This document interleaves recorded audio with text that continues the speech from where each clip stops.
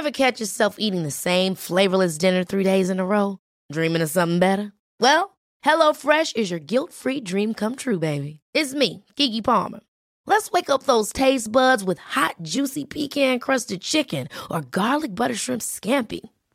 Hello Fresh. Stop dreaming of all the delicious possibilities and dig in at HelloFresh.com. Let's get this dinner party started.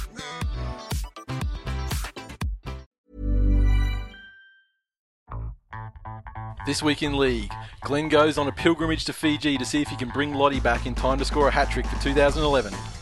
This week in League, gets a real Queenslander behind the mic. Scientists will finally have the chance to prove that pain trains destroy Hayne planes. And we'll preview all of the action for round 20 of the NRL season 2011. All that and more this week in League.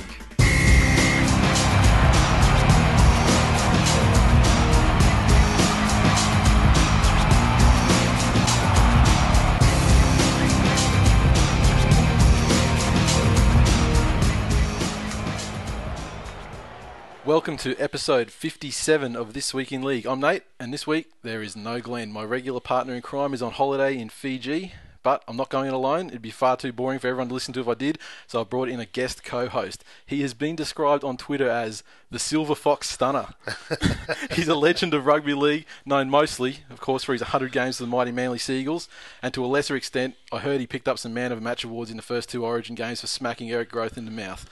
Among other things, he currently works in business development for the Titans. He is none other than Chris Choppy Close. Welcome. Thanks, mate. Very, very pleased to be here, Nate. I'm a mad rugby league supporter, and as you know, I've leapt into the Twitter world feet first, so I find it a very satisfying arena, mate, to share a bit of humour and share a few stories with common interest in rugby league and life in general. Excellent to hear. Just kick off usually as we start with a little bit of housekeeping. No real show news to report for this week, other of course Glenn's not here for a week, but I do have a short plug for the Underground MMA Cage Fighting Series this Friday night at the Arena in the Valley, right near Brunswick Street Station, or Fortitude Valley Station as it is now, I guess. Doors open at 6, action kicks off at 7:30pm Friday night, 10 fight card, a main event title fight at bantamweight featuring Mick Mortimer versus Patrice Empane. Tickets cheap as $45 they start at, and you can get VIP front row for $85. I mean, the only place I've ever seen front row action at a fighting events is at that price is Thailand, when I went to Thailand. So doors open at 6, action kicks off at 7:30. Unfortunately Glenn's in Fiji, but I will be there, so if you're in town and if you're not doing anything on Friday night, come along, it'll be awesome. And if you like to see somebody get the shit kicked out of them and belted out of them and blood fly and spit fly, it's a great place to be, mate. Well, I mean, the arena's got that, it's got the mezzanine sort of level there as well, and they're actually going to have standing seats there. So, I mean, the cage, I'm assuming the way it's going to be laid out is the cage will be sort of laid in where the main sort of mosh pit area was, and then you're going to have people like looking down into the cage, and I don't think there's anywhere else you can actually get that kind of view for like a cage fight. Exactly right, mate. And if you haven't got any ticket, don't get in the ring, because it's the only sport, I think, where you're actually allowed to kick them in the nuts. Well, if you do it repeatedly, they'll dock you a point. But but yeah, when MMA sort of first started off with the UFC, and that it was pretty much no holds barred, and they kind of reined in the touch just to make it a bit safer. But it's still full on. Yep.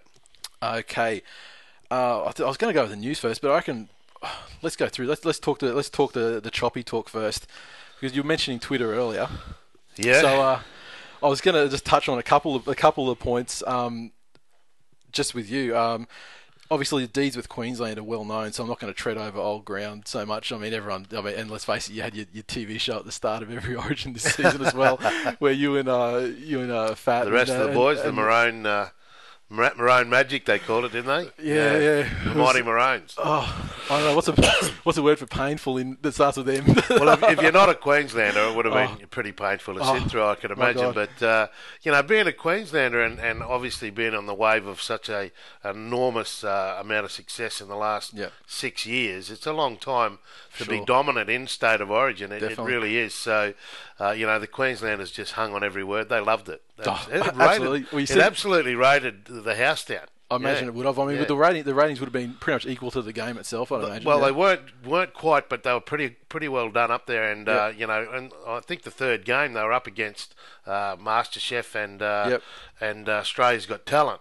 Okay. So two highly rating shows, but we gave them a nudge for their money, mate. Yeah, and I think during the first Origin game, they didn't have anything comparable on TV in New South Wales. No, to match you, but I think yours must have been so successful. Couldn't find anyone smart enough down there, mate, to aim up. Well, they did, and then for games 2 and 3, I think they did do like the reverse show. Yeah, no one watched it. One that was actually speaking the truth. And, nobody watched it. Wasn't packed up with Gronks talking shit. Nobody even knew it was on. It was shit. So, first question. I mean, current role. Can you tell me one person that was on it? On the New South Wales version. I assume it was Freddie. No.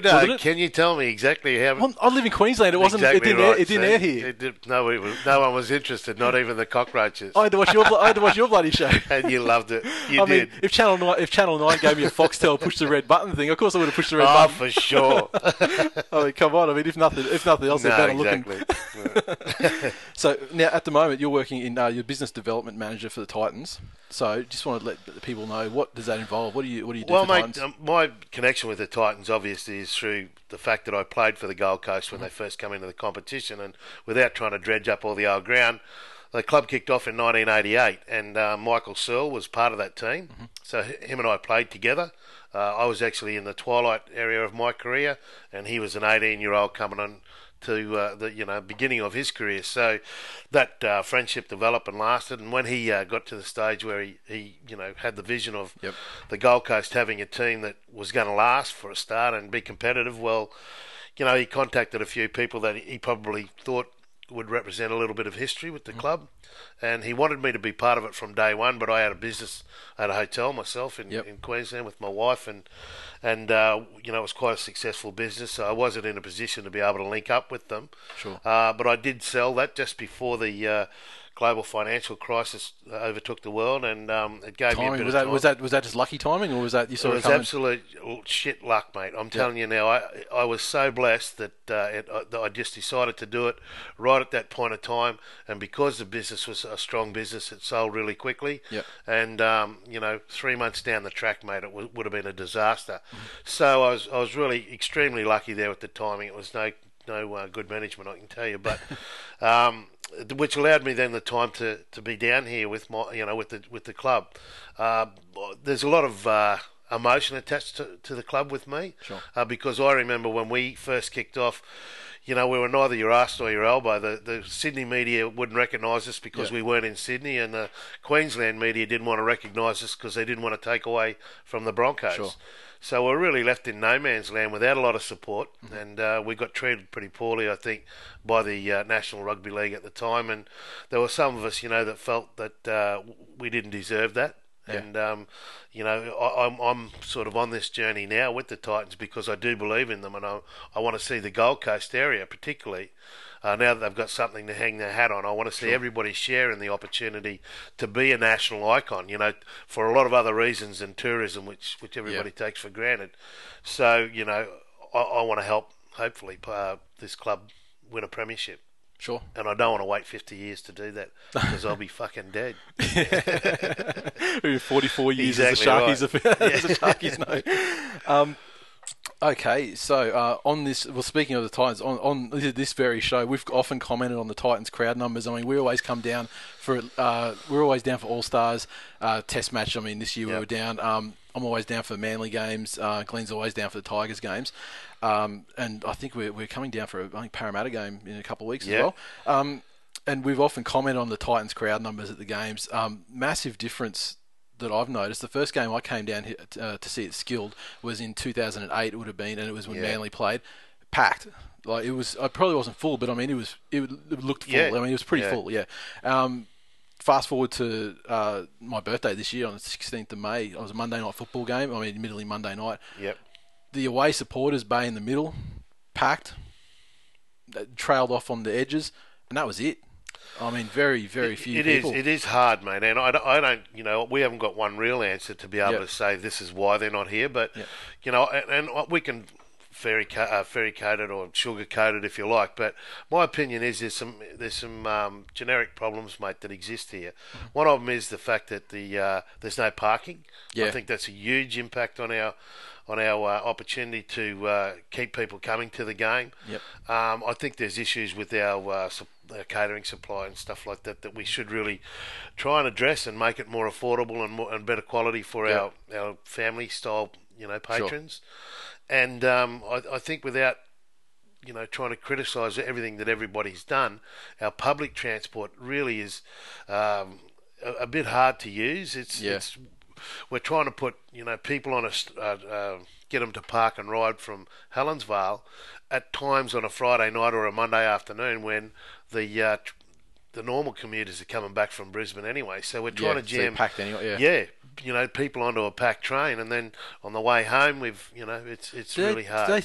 Do they throw many extra services on? I mean, my only experience... They do, and they do a great job. And this is where it's really hard to get to justify the criticism that I'm levelling. And I don't want to appear ungrateful because they are really trying their hardest to make sure that we get every opportunity we can to get a great home crowd here. And it's just one of those things that in Australia we've got an ageing population, and the Gold Coast is no different. Yep. We're also in a low socio-economic arena on the Gold Coast, which people don't take into account. And we're very much governed by the economy and where it sits at that time. Sure.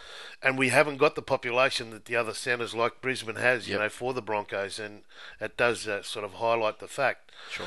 So I think, that because we're so young and we haven't, most people that would be coming to the game would have a second team, or they would have been supporting another team before the Titans came along. And if there is a little bit of a downturn in the performance, then obviously, it's easy for them to say, I'll go back and be a Parramatta supporter, or I'll be a Dragon supporter, or whatever.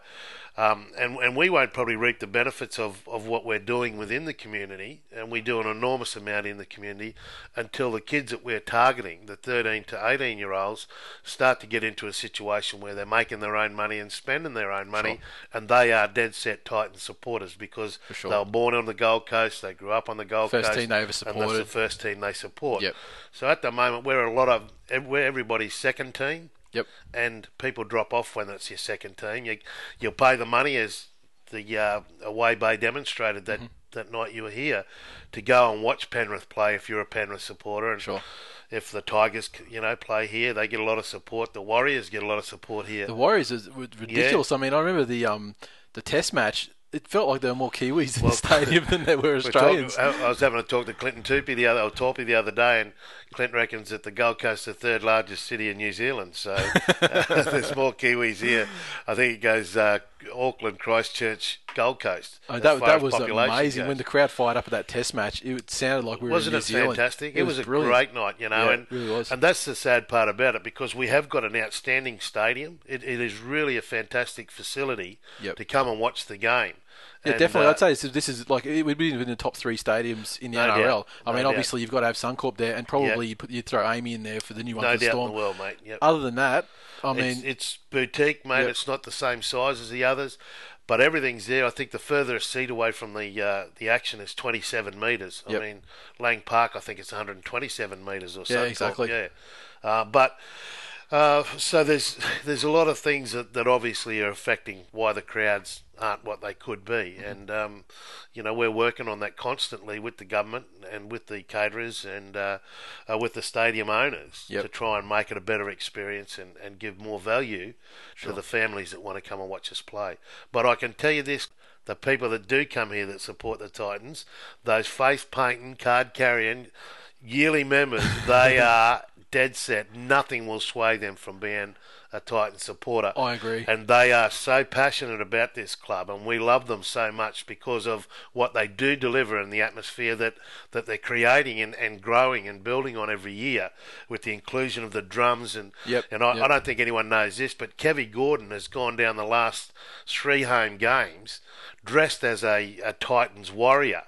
with a black wig and a pair of plastic swords and a shield, and gets in the middle of them all and bangs the drums and carries on, you know. And I actually want to talk about Kevin Gordon later. that's the effect that they're having. That's how good they are, our supporters. Yep. And you know, they welcome that with open arms. So, and basically that's how I started my journey on Twitter, was to try and engage more with our you know, very diehard supporters, and they deserve that. And hopefully it's been a little bit of a transition with a bit more connection with the players and the club itself. Because that's the unfortunate thing for us. I mean, we'll slag the Titans crowd and the fans to try and like rally them. You know, don't bite back at us for saying it. You get your ass to the game. You know, like if you want to shut us up.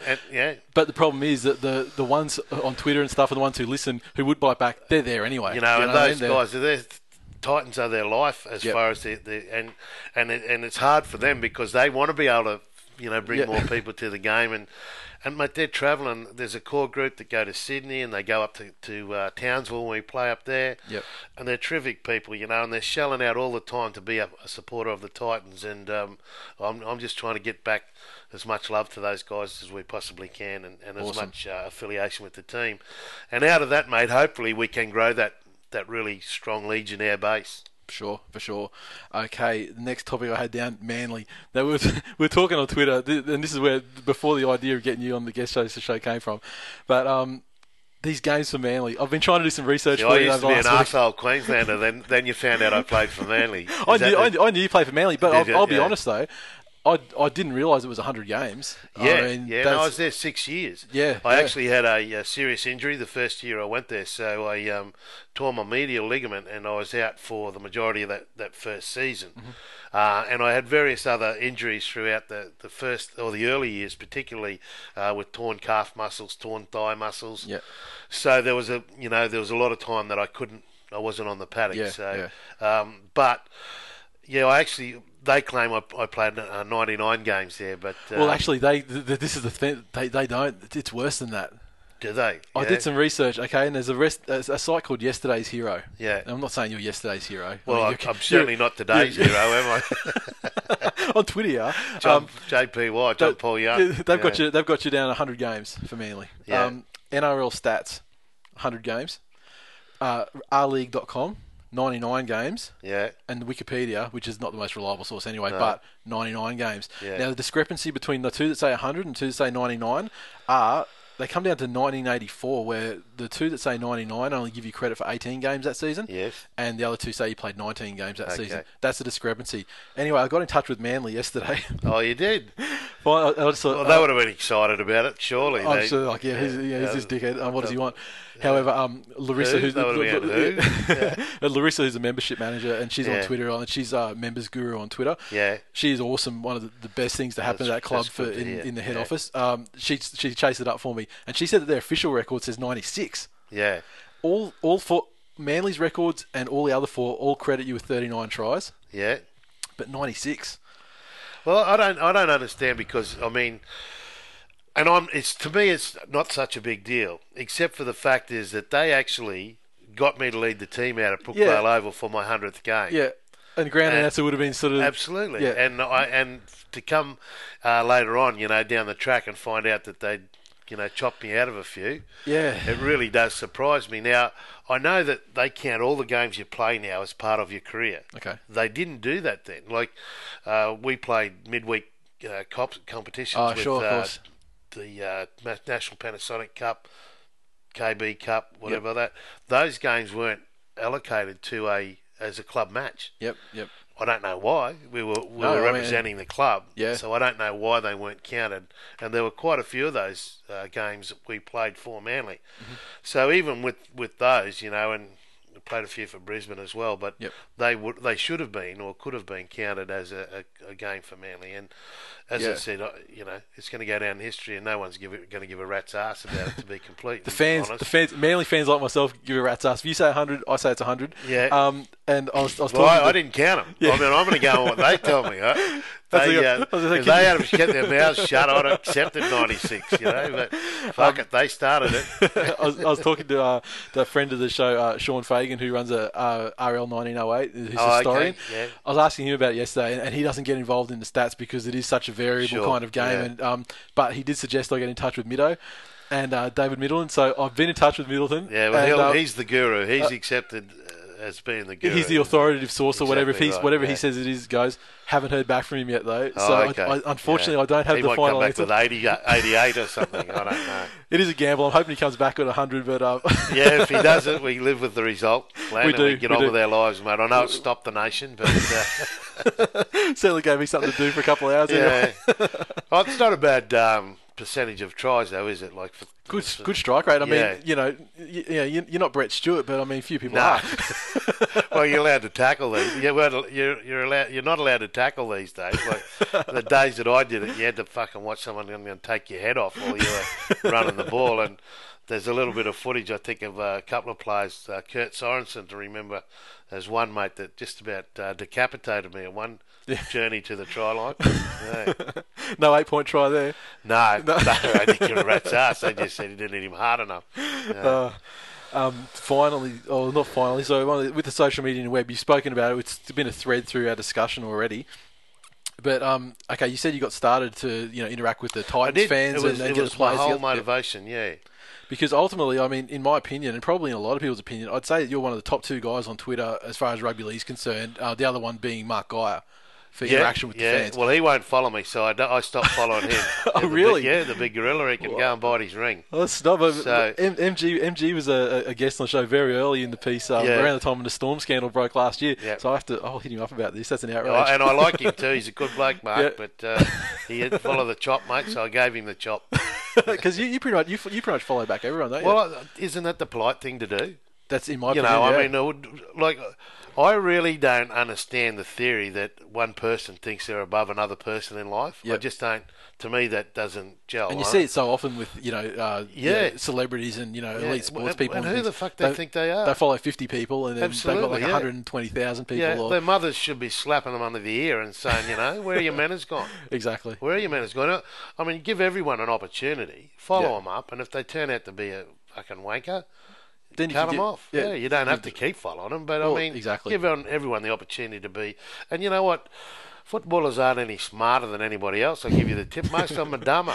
So they shouldn't be sitting there all aloof and, you get down there, all you subservient people, and, I'll follow a couple of yous. And they worry about their timeline. Fucking please. They're only on it for 2 minutes a day. Exactly, and Yeah. and you don't have to be. You can filter things into lists and that if you don't want it. I mean. Yeah, I mean, it's not that hard, is it? Yeah, and I think and it's not that important. I mean, at the end of the day, if you pick your phone up and there's 500, things on your timeline that you haven't read, double click the fucking things. I guarantee you, there'll be nothing in there about winning lotto. No. So, so that's the only important thing you'd want to really miss, wouldn't it? So you may as well just give it a double click and say, "Sorry, guys, I didn't hear everything you said today." Yeah, and I mean what the fans get out of the actual, like when they do get an interaction back. Yeah. I mean, it's got to make them feel great. I mean, like a specific example for me, like just yesterday, another Manly fan. I've just announced that my wife's pregnant with our second kid. Beautiful. So, Congratulations, mate. Thanks. And I was talking on Twitter about how a couple of things, like how she was pregnant during when the 2008 grand final was on. So it's a scientific fact. She's pregnant now, so Manly are going to win this season as well. Oh, okay. And then so that got retweeted around by the Manly Club, and that was funny. Fair But theory. and it's a true story. I had an argument with my wife. We were having the baby by cesarean, and so it was literally 10 minutes before booked in, and I said to her, we need to figure out. We had a short list of names, and we need to figure out what the name. We've got to come down. So we eventually we got down and we got the first name we wanted, which was Killian, and we were okay, great. What's the middle name going to be? And I said, well, it's going to be Menzies. Right after Beeve, who's my favourite player, and she's like, he's no. played more games for Manly than anyone, has he? Or He's played tied most for all time games, with Terry Lamb. Yep. And that will be broken by Lockie though later this season, if he remains injury free. Yeah. But she's like, no way in the world. I'm like, it's actually like a cool sounding name though. I mean, and she's like, no, because it reminds me of Robert Menzies and bushy eyebrows, blah blah blah.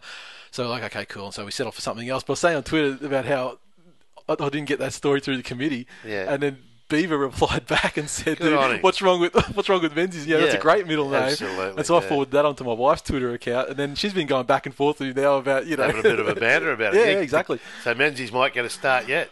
Hopefully, if it's a boy next time, Well, you never know. There you go, mate. Yeah. Maybe Beav himself can turn it around. But I mean, that sort of Absolutely. stuff. I mean, like even sort of 5 years ago, you couldn't get that kind of interaction with the players. No, you couldn't, mate. And why? I don't know why you can't. I can't see the problem with it. I know that they're a little bit apprehensive, mate, to be caught in situations where somebody may set them up. Exactly. And that happens. And Yeah. I can understand them to being apprehensive and nervous about that. But if they keep their wits about them and treat Twitter for what it is, Yep. A journey into the humorous and unknowing, Yep. and don't make it a dating site or a whatever, then they're not going to get into any strife, are Exactly. they? And they're not going to be goaded into saying something about somebody that they shouldn't. They just need to have a few manners on there and follow a few people back. Yeah, I agree. Speaking of your followers, I wanted to bring up. We spoke about Kyle before. The K-Man. The K-Man has to be one of your favourite guys. He is my favourite. There's no doubt in the world. He's my favourite man on Twitter, and I've made it very public that he is. And he gets it right 99% of the time. He says things that the rest of us aren't game to say. Yep. He puts it in a way that I think is very, very funny, and a lot of people could possibly be offended by what he says. But when you cut through the bullshit and work it out, he's just stating what he feels, and he puts it in a colourful way. And but he's also got the ability to be very tongue in cheek when he needs to be, and as a result of that, he's very, very funny. And I think that he's the type of person that keeps Twitter what it is and keeps it at that elevated level of humour where everybody gets an opportunity to share in something funny, and other people can do that and probably be offensive. But Kyle's got that knack, mate, that he can just say it, and I've got to stop reading it sometimes because I'm laughing that hard that it's so funny. And so don't, whatever you do, Kyle, stay with us, brother. Yeah. And we love Even though you're a Parramatta supporter, you can't help that, mate. No. You can't help that you were born down in that terrible part of the world. But and a cockroach. I mean, Jesus, I would have thought everybody would have jumped off that fucking bandwagon by now.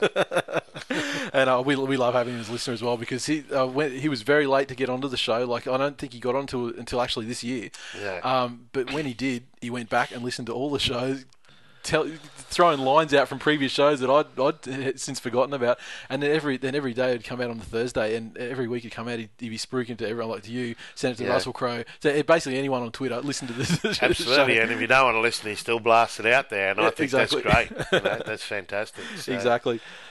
He's got some very good descriptions of some of the people that we all love to hate too in the middle of the field, hasn't he? He does, Yeah. and we won't get too far involved. No, I'll be very careful what I say about that. But, and actually, I will needless say to say that the colour pink isn't his favourite. No, and I just for people, obviously you've been very candid on the show, but I mean we won't be delving into the referees too much because I found out today that if Chop were to say anything about the referees, it'd be much like if a coach said something in the post-match press conference, and he'd be personally liable for the cash because the Titans aren't going to front up for it, are they? No, that's dumb. Shut your fucking mouth. They're not going to take the points for him, so we won't be talking about the referees.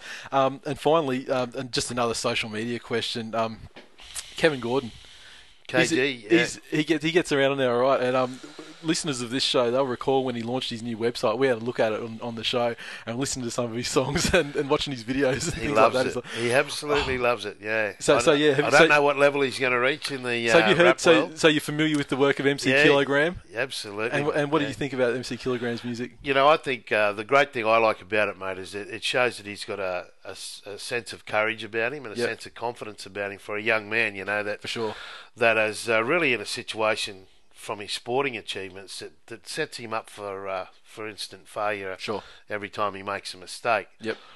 But through his courage and his character, he's been able to put all that aside and delve into something that it really is so unusual, yeah, and so out there and so difficult. I admire the fact that he's he's done that. You know, Yep. he really has shown to me that he's much more than a rugby league player, and Kevy shouldn't be taken for granted in anything he does in life, because he's got a wonderful sense of humour, and he's got a great knack for looking after people. Yep. And being part of the club, and making sure that what he does off the field is just as good as what he does on the field. So, and while he's doing that, mate, he's engaging more people and getting more fans. And, Sure. And he's enjoying it. He's enjoying that part of his life. And how's his rehab coming along? Very good. Yeah, Yep. he's still got a long way to go. I Yep. mean, it was a really bad injury, Yeah. unfortunately for us, and at a time that we didn't need it, you know, and he certainly didn't need it as a player either at his young age. But the good thing about Kevin, and I know this will happen, mate, that he'll come back as strong as he was before he left, and Yep. he'll come back with the same sense of humour, mate, and the same sense of willingness to get out there and prove to everybody that he's the number one winger in the competition. And he hasn't done that yet, but at some stage there'll be no doubt in my mind. Let's face it, he's got to be up there just in terms of pure speed. Just speed, mate, and, Yeah. and in rugby league, speed is king. I Yep. tell you now, if you've got genuine pace, you'll go much further than anybody else, regardless of what your position is. And Kevy can honestly say I'd hate him to be chasing me with a knife. You wouldn't get away. Yeah. We'd struggle to get 2 steps. Well, now exactly. Yeah, I'd want a Honda 250 to get away. Yeah. Yeah, we have to get the MC Kilogram to put some a rhyme over the top of our theme music. Well, actually, he was on. I noticed he was on the Legion On the podcast Legion cast, the other day. Yeah, and he's even got a different voice for when he gets on the thing. You know, he starts to talk a little bit like the rapper and Okay. everything else. Yeah, He's got his persona all yeah, set. yeah. He's already got it all mapped out, mate. So when you get him on, it should be a treat. You'll Awesome. enjoy it. And finally, when I introduced you as someone who is winning a lot of acclaim for the Silver Fox style, Oh, and, please. Gus Gould with his hair. Do you have any tips on? I don't- because he is honestly- failing like miserably at the Silver Fox. I don't know what's going on there, but I've never seen anyone turn grey as quick as what he turned. It I was imagine he just almost stopped it. overnight, but there were little sort of mangy patches of red still in it for weeks and weeks. And as it's gone white, it's actually thinned out. Do you think? So- Do you think it was the colour that made it appear? I have no idea, but I think it's one of the greatest talking points on in rugby league at the moment. How the transition Twitter's of going Gus's crazy. hair. Every time the roast or something's on, it's just like what's doing with Gus's does. hair. It's even worse this week. There are 5. If you ever did a count on Twitter subject, Yep. Gus's hair ranks every Sunday. sure. It would be the number one subject on Twitter. Oh, absolutely. Between Yeah. between 12 and 1, That's without exactly- a doubt. I mean, trending in Sydney and Brisbane. It's no problem. like everybody's got an opinion on it, haven't they? They really have. But I don't know, mate. Whatever's happened to it, I hope it doesn't happen to me. But mine's white as it is. But yeah. But you know what? It also makes him. I think it makes him look disinterested. Yeah. He doesn't look like he wants to be on the media anymore or Yeah. on the TV. He looks like it's a struggle for him, and I don't know whether that's the added pressure from The him Penrith taking on the side, role yeah. at Penrith or whatever. but- Possibly, and you might see him scale back as a result of that, I guess. Yeah, but who I knows? guess he'll have to, maybe from a. Yeah. Well, I guess they don't. Channel He's going 9 to end up bald if he does it. Something's going to happen. I don't think his head needs that.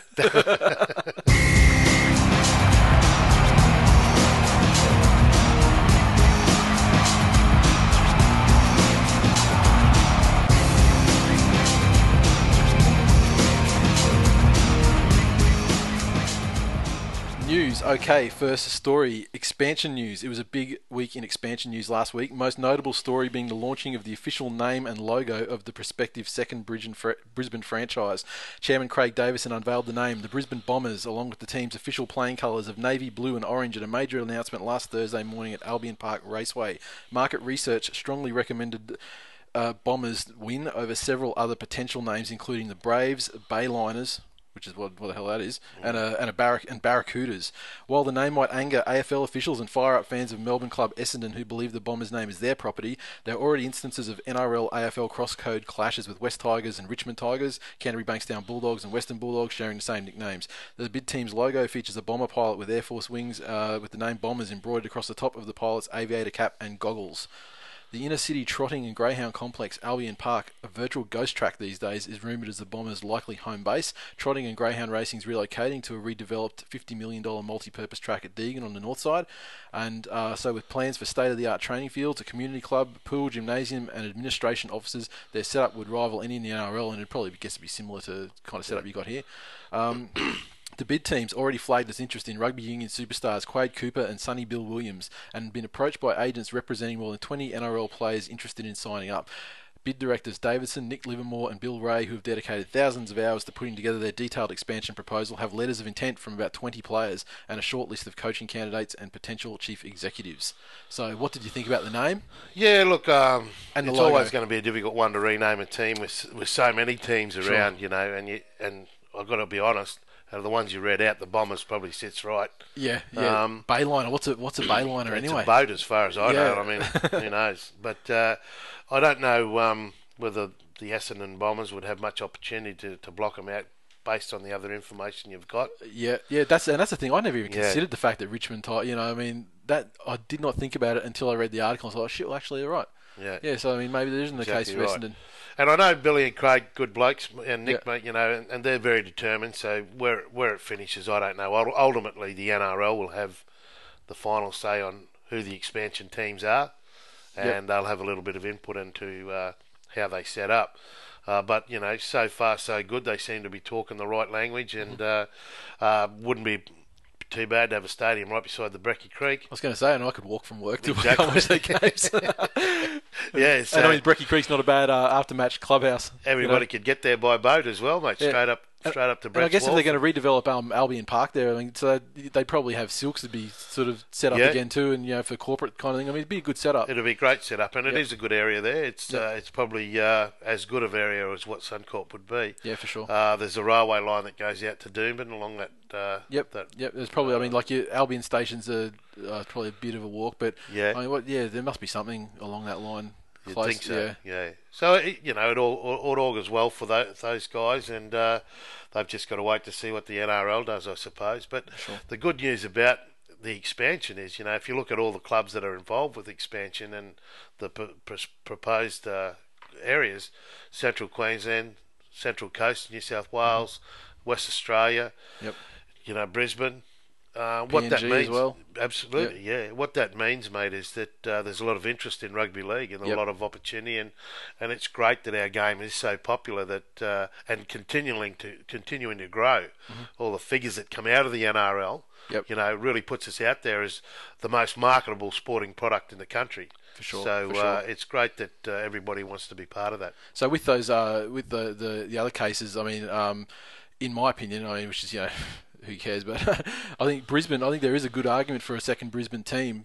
Given Well, there is. given Not that everybody's Sydney- a Broncos supporter. Exactly, and Yeah. and speaking from my personal perspective, like my father, when Super League kicked off, so did he. He was like, "That's Yeah. it," and he wiped it. And he watches Origins and he watches Tests. Yeah. No interest in the Broncos at all. Exactly right. Another team comes in, he'll be on it immediately. I would think that there are so many people in Brisbane that would be like that, Yep. and that's no detriment to the Broncos either. They've No. got a great base, a really strong support base. They've got a lot of followers, so with that population, you can afford to bring another team in there, Well, and it's I mean- not going to affect anybody here. It's not going No. to affect the Gold Coast No. because we've got our area, we've got our catchment area. Not to and- mention your corridor's expanding as well. Absolutely, Anyway, yeah. northward as It the is. as the It's a estates in huge Coomera growth and the rest of corridor. it keep growing bigger and bigger. with the Southern Logan areas and that Western Ipswich corridor, it's just booming through there. Yep, for sure. And I mean, Brisbane's not like, how many teams are there based in Sydney? Like half a dozen, 6, 7. I mean, Yeah. like Brisbane's not About 1 4 6. too many. Yeah. But Brisbane's not 1/6. I didn't of the include size. Manly there, Nate. No, No, they're fine. You leave they're okay. leave the peninsula They're out alone. on their own, mate. Yeah.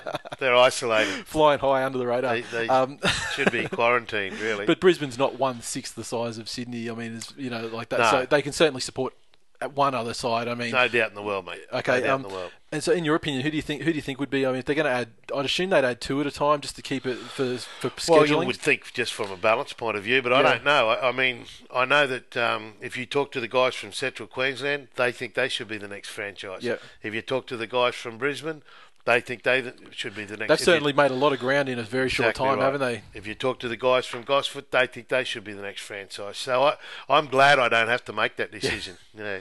I mean, I'm personally against. I mean, and I'm going to get smashed for this online too. But I'm against the Central Coast because the whole Northern Eagles era and the way that the Central Coast people responded to that, to having a side there and like purposeful boycotting and things like that. I mean, they kind of had it's not a great future. It's not a great platform for the future for there, is it? But on the other hand, I am thankful to them because I got Manly back as a result of that. But PNG, I mean, I'd be interested to see. I mean, they. I think there's a lot of water under the bridge, mate, to get PNG into the competition. I think there's a lot of issues just in the country itself to get a team. But I mean, far as the people there, they would absolutely. It's crazy, mate. It is a crazy area. Did you get up to PNG at all? I did, mate. I played up there for the Gold Coast. When they first come into the competition, we did a pre-season trip where we played at Townsville, Cairns and Port Moresby. Yep. And it was an eye-opener, I can tell you that. The experience that you get going to a rugby league game there, particularly as a player, is frightening. Yeah. They rock the bus. They it's just mayhem and bedlam, and everywhere you go, you need to be protected. You can't just, wander out of the dressing sheds into the crowd because nobody knows what's going to happen. And the police are carrying machine guns to but it would be like the danger wouldn't come from someone actually wanting to harm you, just a danger of like a mob situation. The problem is they don't know. Okay. Because as many supporters as what they've got up there, there's some factions up there too that would probably use those public events to make a statement. Sure. So the problem they have is they don't know. And they don't know how, you can't pick who's the good guys and who the baddies are. In a game situation, how do they keep the crowd under control? They just stand there with machine guns. Literally just like line the perimeter sort of thing. Absolutely, and they're hanging off trees and branches and so forth because they love it so dearly. Yeah. And the players are so hard, like they're tough and they take it seriously. And we played them up there. They beat us. They beat the Gold Coast when we went up there, and I think there was 11 Kummels in their side that played that day. But they play a wonderful brand of rugby league that's very tough and very expansive. And, there's a great case to have a nation like, Papua New Guinea come into the competition. But I think there's a long way to go before. It'd be great to lay some sort of groundwork, maybe like with for sure. like the clubs providing scholarships to a couple of prospective. I think there has to be a lot more internal stability up there yet before it actually could be a goer. Yeah. Definitely, and I mean, with what you were just saying there, I mean, the logistics of game day for anybody would be, I'm no political activist or anything like that, but I do know that there's certain, basic things that would need to be absolutely rock solid before they could, play games up there like that. Okay, next story, the Doggies coaching situation.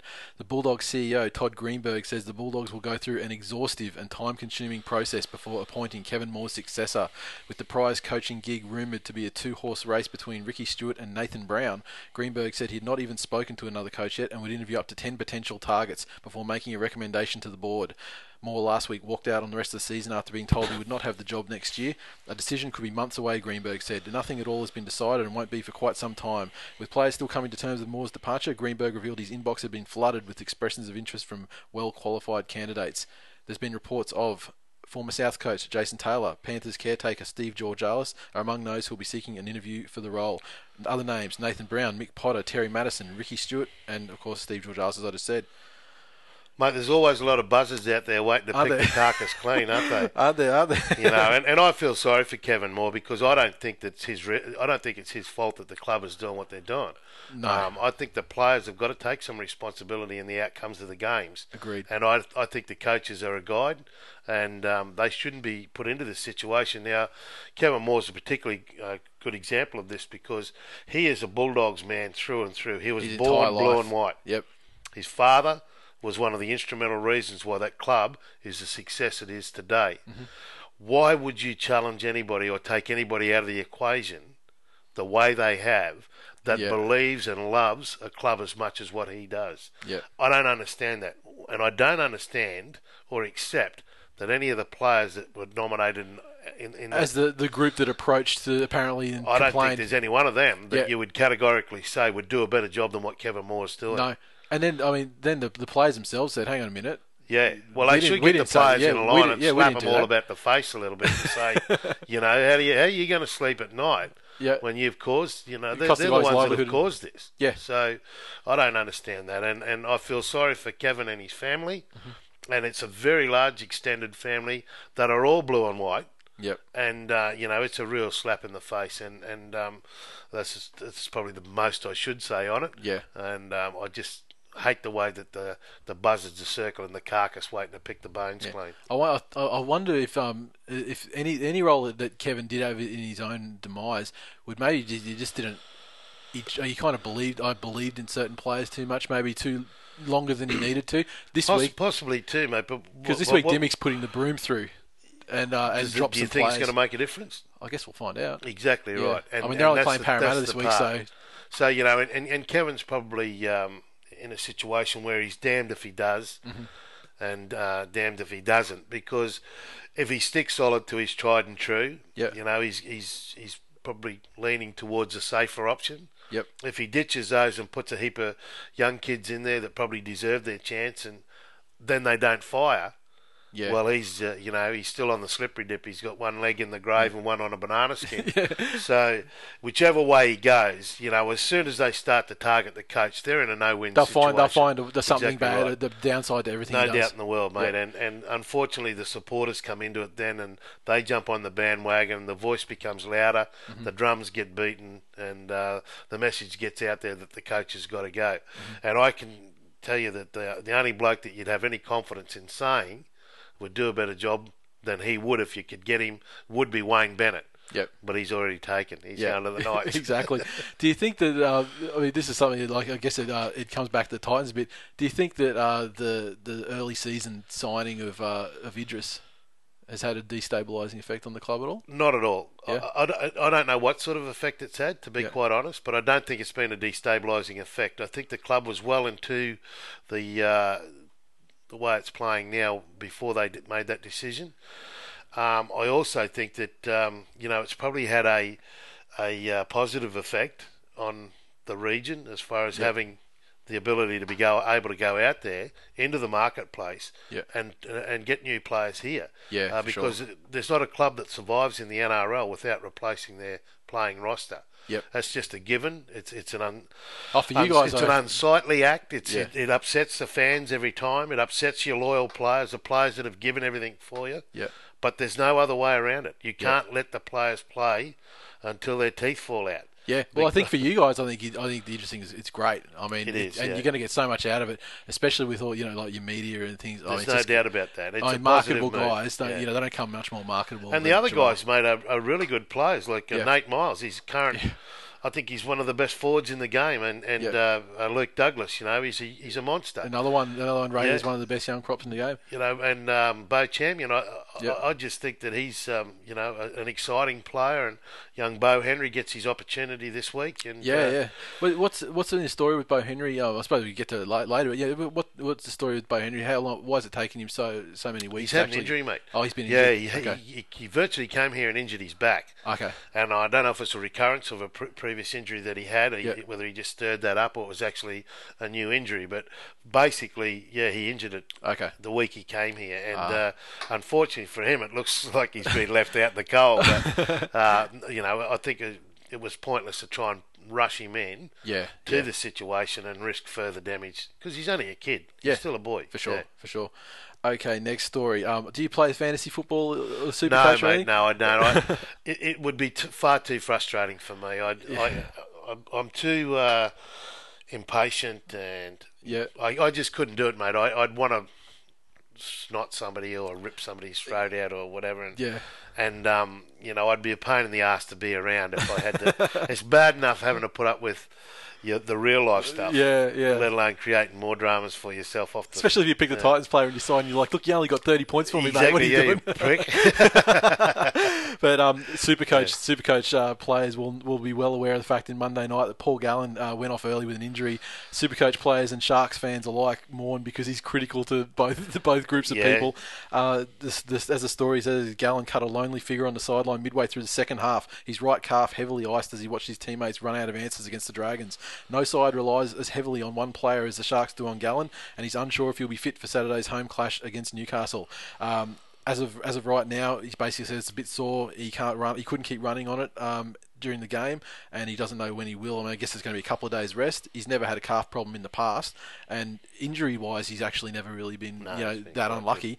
But yeah, he was off immediately when it happened. I mean, so it must have felt potentially really bad. When you injure yourself, you know pretty much straight away what your body can do, and there's certain injuries, particularly with calf muscles. I know that for a fact. I've torn 100 of them. That as soon as you do it, there's no going forward. You've got to get some treatment, and it's a really tricky one to treat as well because it can keep recurring. Sure. Yeah.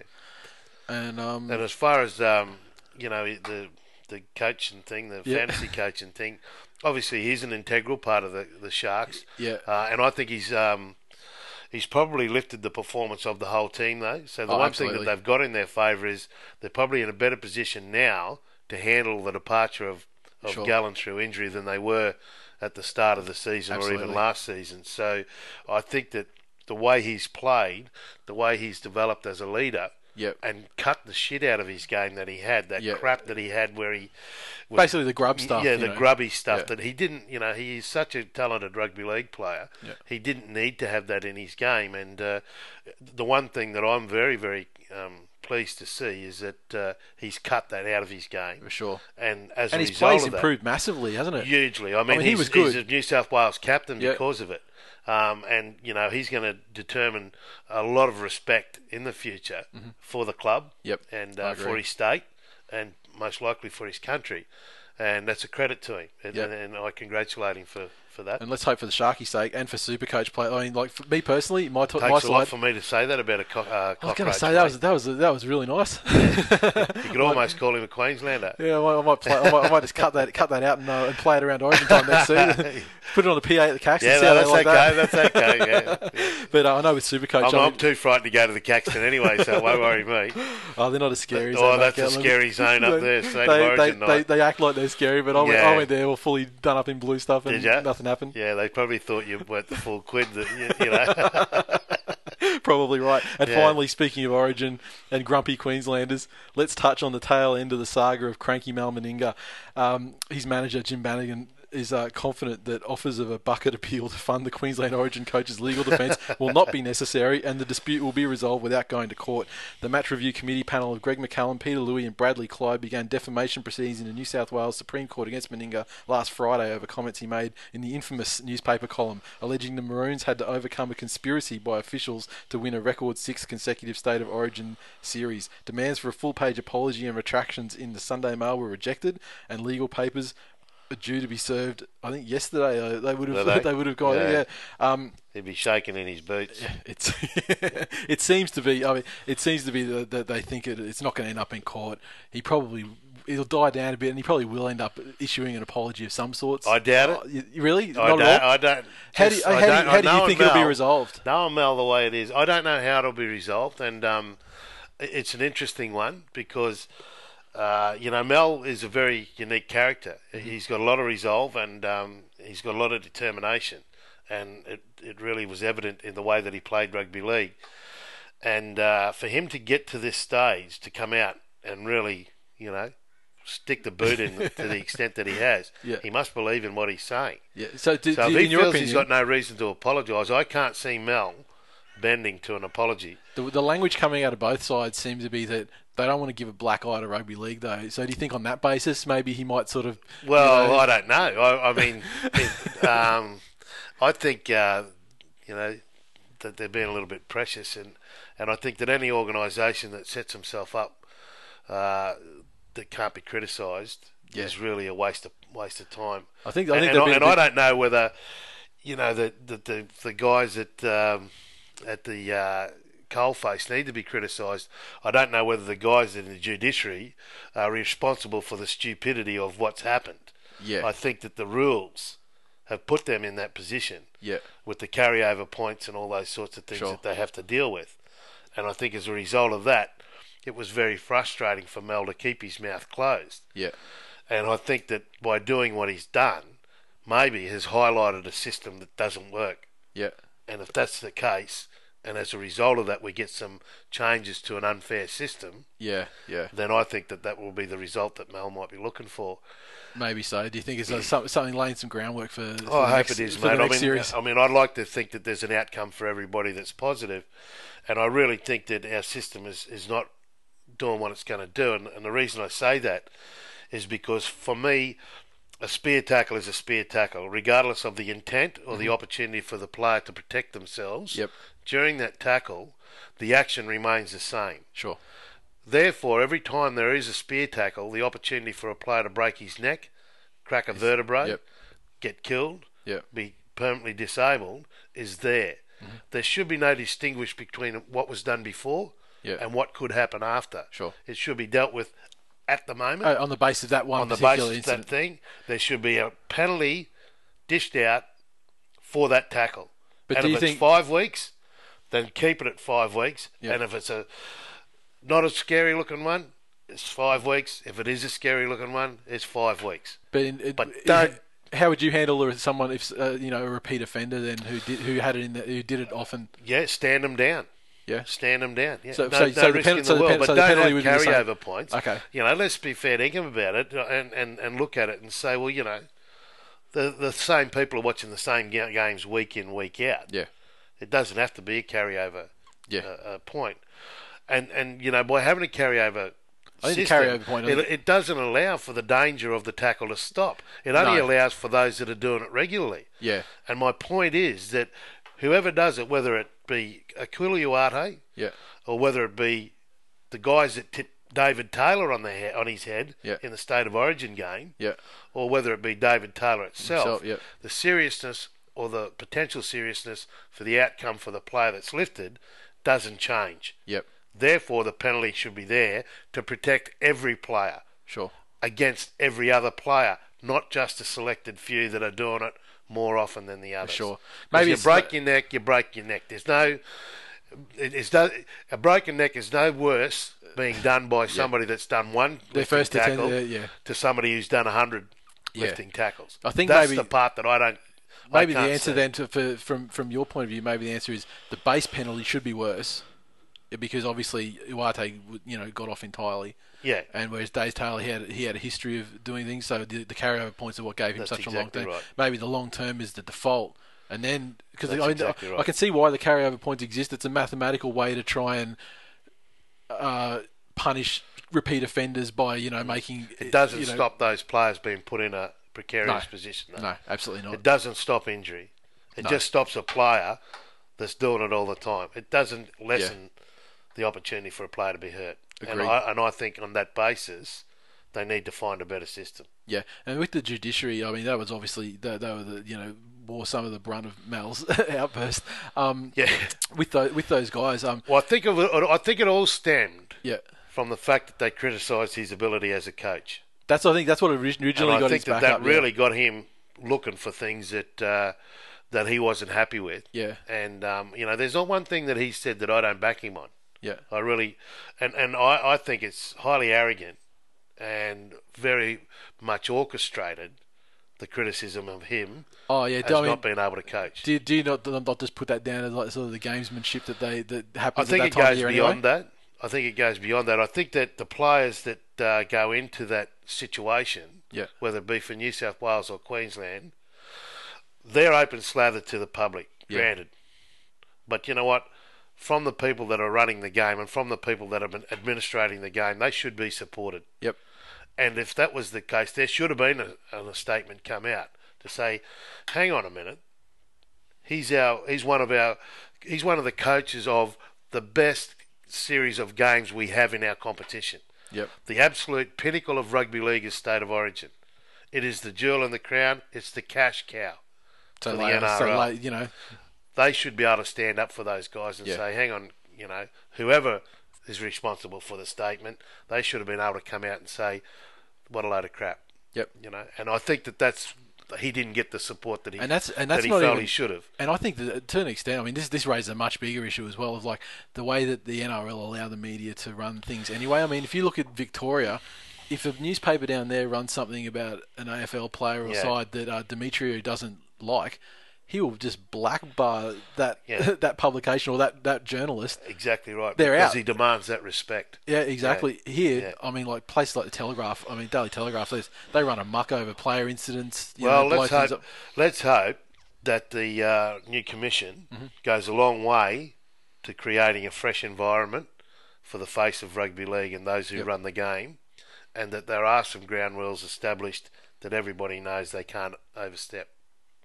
Let's hope so. Yeah. And also, so with Mel, I mean, you actually been involved in the Queensland camps during that period of him coaching. Exactly. And how did you find him as a coach? I mean, comparing you, I mean, you've he's been a coached very by a lot good of guys. coach. I mean, you don't get that role unless you can coach. And Paul Vorton was another example, like, but not trying to get off Mel's case. Mel's a very good coach. Yep. There's no risk about that.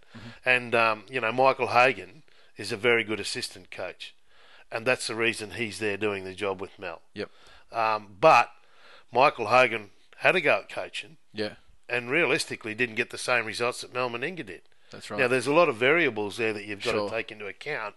But at the end of the day, I think that thing that Mel brings, as well as his ability to read and understand the game, and let's face it, he played a lot of them. For sure. So he's got to have a little and bit Origins of, as well, yeah. Exactly well, right. He's right up there. So at that level, he's probably played more than most. Yep. And, he brings that with him in his arsenal as a coach, and he also brings a commanding respect from those players that he's coaching. And I think that that's where it lies in a nutshell. And you know what else? It shows me great confidence that he's got in himself and those that he's working with to allow them to talk to the team with the candour and the extent that they do. Okay. Allow the assistant coaches in there. To me, that's something. So the assistant coaches in the Queensland Orange side, would you say that, like, as compared to other sides you've played in and been around, they would have more of a voice than an assistant coach would normally get?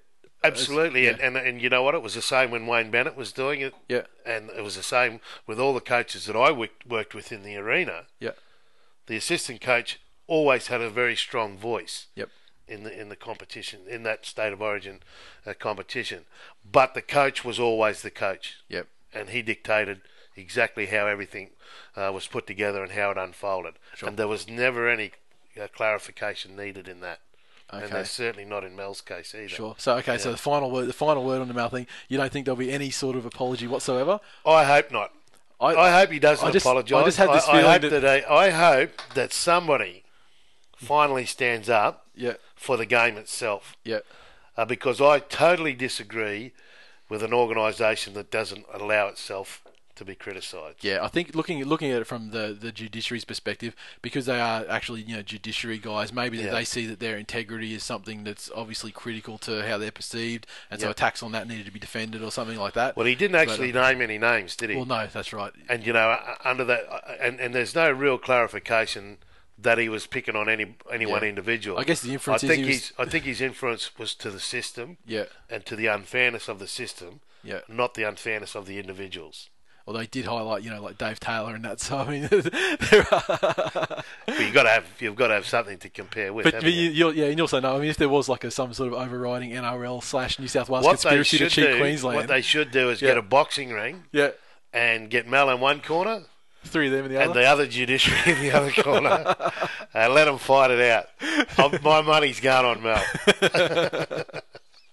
Did you see Jacko, Wacko, Jacko? The charity thing? Yeah. My God.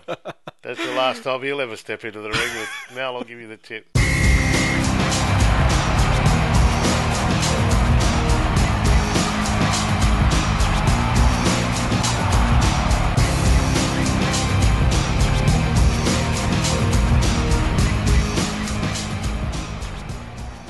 Recap. recaps. First game, Friday night football. New Zealand Warriors 36 defeated the Canterbury Bulldogs 12.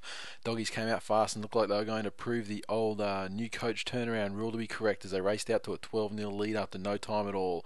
First try went to right following a kick from Ben Roberts, and shortly after Steve Turner grabbed the try as well. The Warriors were quick to respond once they got into their groove though. First try went to Elijah Taylor, and following the conversion to Maloney it was 12-6. Before the half-time break the Warriors were in again, this time Maloney running one in after a Mannering offload. His conversion levelled the scores and we went to the half-time break tied at 12. Maloney continued on from his first half form, his kicks earning several dropouts in the second half as he pinned Ben Barber down. The Warriors grabbed their first lead of the match through a simple try to Hohire, and this was followed up by another to Heron Meyer as the Warriors started to ease away from the Doggies. The news only got worse for the Doggies with further tries to Mateo, and right on full time Heron Meyer grabbed his double to see the final score blow out to 36 points to 12. Taking a look at Twitter for this game, we had a comment from Ben75 with 2 N's. Well, I got 1 out of 2 tonight. My Doggies just can't catch a break. It's been one of those years. I have to say, unfortunate for Doggies fans. That tend to be the general sentiment after the game. GT351 Johns. This is the most depressed I have ever been as a Bulldog supporter for 4 decades. There were signs of improvement, but only for 20 minutes. True.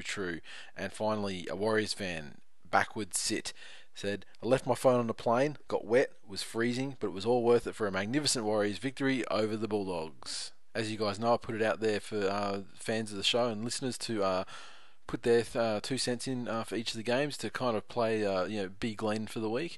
And the first one we have is the aforementioned GT351 Johns, who actually sent us in a Twitter comment on the game.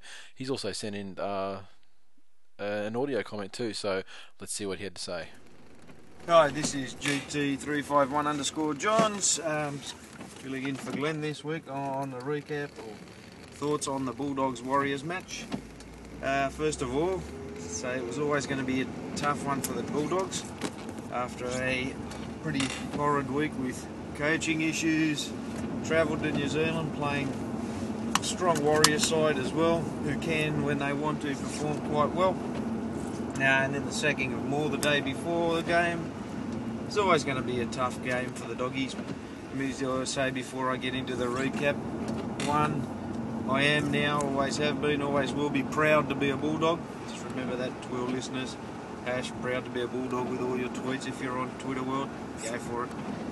Anyway, the game itself started off quite well for the Bulldogs. They went into more of an attacking mode than they have been in the last few weeks, which is good to see. Played a bit deeper, more expansive style. I think Josh Morris saw the ball more in the first 10 minutes than he has in the last 2 months in this game, which is good to see. So also got a lot better. Roberts' kicking game was a bit more improved than it was the week before, starting with Roberts over Keating. Probably a good way to go. Caught the Warriors by surprise, and the NRL now has fined the mighty Bulldogs for that. Breach notice. That first 10-15 minutes for the Doggies was much better, much more composure, deeper attack, better passing, better kicking, less errors than normal. Their second try was a lucky try from the bounce, admittedly. They got it in there, but the fact that the mighty Steve Turner, who's been probably the Bulldogs' best week in, week out, was there on the spot to get it. Other than a Benji Marshall type kick for penalty goal from Turner, again he was solid. And after that, the Warriors, even though being 12-0 behind, still always looked quite comfortable and like they were always going to be able to run over the top of the Bulldogs, which history now shows they did, unfortunately. The Warriors kept their composure, kept coming. Once they started scoring points, you saw the Bulldogs' head drop, confidence went down again, and that was all she wrote, unfortunately. And even though they went to the Oranges being on equal terms, you knew the Warriors were coming home stronger, and unfortunately New Zealand discovered their kicking game and started bombing the Bulldogs back through, which again, lack of confidence caught them out, unfortunately, and it showed. Not to say that they're not awesomeness because remember a month or so earlier, Barber's been pretty good under the high ball all year. It's a confidence thing with all the Bulldogs at the moment. There was good signs that they are on the improve and that they're getting back to where they should be and the team that they are. And I can pretty much safely say I think we'll see a much more improved Bulldogs this week, and hopefully they can take it to those horrible Eels. And we should show them. So, yep, remember, proud to be a Bulldog, everyone, and we'll be back. Thank you. So yeah, it actually looks like old GT was massively multitasking while he did that report. So yeah, nice one, bro. Sounds like you pretty much drove around the block a few times while you're doing it. Nice job though. Thanks, buddy. Okay, second game, Friday night football. Brisbane Broncos 30 defeated the Gold Coast Titans, unfortunately. 30 chop. 10. Yeah, no. They deserve to win the game, though. Okay, the game, Broncos scored very early on in the third minute through Sam Thaiday. However, the Titans hit straight back through a try to Steve Michaels playing against his old club. Both tries were converted and it was locked up at 6 points all. The sides traded penalties and field position for the following 20 minutes of play, and it wasn't until the 30th minute that the Broncos took back the lead through a try to Justin Hodges off some great lead-up work from Peter Wallace. Try went unconverted. Scoreline was 10 points to 6. Titans were again quick to respond. 5 minutes later, David Mead sliced through and scored in the corner. Princey missed with the touchline conversion, and we went to the break locked up at 10 points all. Second half, vastly different affair. The Broncos scored off their first set, Lockyer slicing through and sending Yao Yi away for the try. Following the conversion from Parker, it was 16-10 to the Broncos. Parker extended the lead to 8 with a penalty goal in the 57th minute before Yao Yi delivered the commanding lead to the Broncos in the 64th minute, following a great take from a Lockyer bomb from halfway. Once again, Parker added the extras and it was 24 points to 10. Scoring was completed in the 78th minute through another Broncos try, Darren Lockyer delivering a perfect grubber for Hoffman, and following a check of onside upstairs, he was awarded the try. Once again, Corey Parker added the extras and we had a final score of 30 points to 10. How do you see the game, Chop? Yeah, and very much as you described it, Nate. They were very much in the game, the Titans, in the first half. There was probably a couple of times where the Broncos looked like they were going to skip away from us, but we actually played better than what we've been playing for most of the year. Agreed. That was one of the better halves, I think. Absolutely. It wasn't like the Broncos. The Broncos weren't playing badly either. I mean, the Titans were matching them. Exactly right. Yeah. And on the basis of that, mate, there's been a little bit of a spring in the step of the club this week, right through the whole organisation, because there was a little bit of the old spark that was there last year. I think it resurfaced a bit in the first half. The kind of belief that you can match it with a team that's one of the top teams. And the players, to a man, really contributed in that first half. Sure. Second half, Darren Lockyer, right at the start, he knew he would have been sitting in that half time, thinking of what's going to happen here, how are we going to fix this. Yep. He would have known that the most vulnerable part of that game would have been those first few minutes when he came back out. Yep. He got the ball, took every opportunity, and away you got finishes like please. That was an amazing take. Origin player, flies down the wing, and what about when he takes that kick? Yeah. And just I'd have bumbled that for sure. Yeah. Hasn't he come on? I mean, he's been a good player. Yeah. I mean, he has. But remember when they first started speaking about the Test match back at the Anzac Test, it was like, was he going to get the position on the wing? Will he play for Queensland? Is he up? They're chucking him in the deep end, and now look at him. He's a veteran. He plays like a veteran, doesn't he? I mean, in the third game, he was outstanding for Queensland. And I think for the Broncos, the one thing that's notable about him is that he's not afraid to be in the game. Sure. And he puts himself into the match on as many occasions as he can. And I think that stems from the players that are around him as well. Yeah. Having blokes like Justin Hodges there to call on, the amount of experience, the wealth of talent that Justin has. Yep. He encourages those young guys to be part of the game.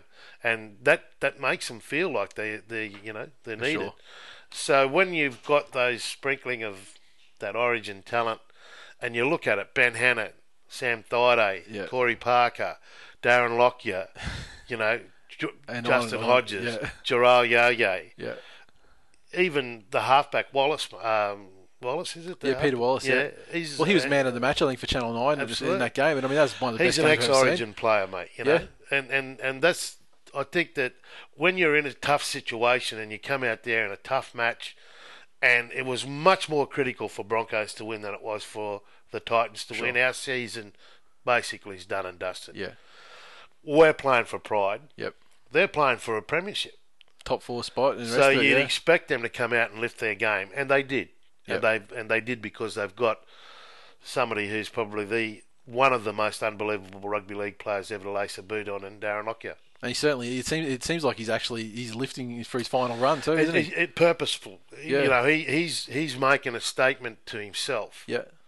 that he is going to finish this competition and give everything back to the Broncos that he feels they've given to him. And Good I call. think it's an admirable quality, mate. He's a very, very talented player. Okay, over to Twitter. First comment, Cruzy06. The Titans have successfully cemented the top of the bottom for 2011. Well done. Marcus_Rob. Brisbane show that the Titans are a bunch of skirts that can't play this year. Lockie played a true captain's knock in the second 40. That he did. And finally, Justin Wanda, WNDA. Corey Parker, what a legend for not reacting at all to Bogan Thompson's cheap shots. Much respect. I should have actually asked Chop when I had him about that, but there you go.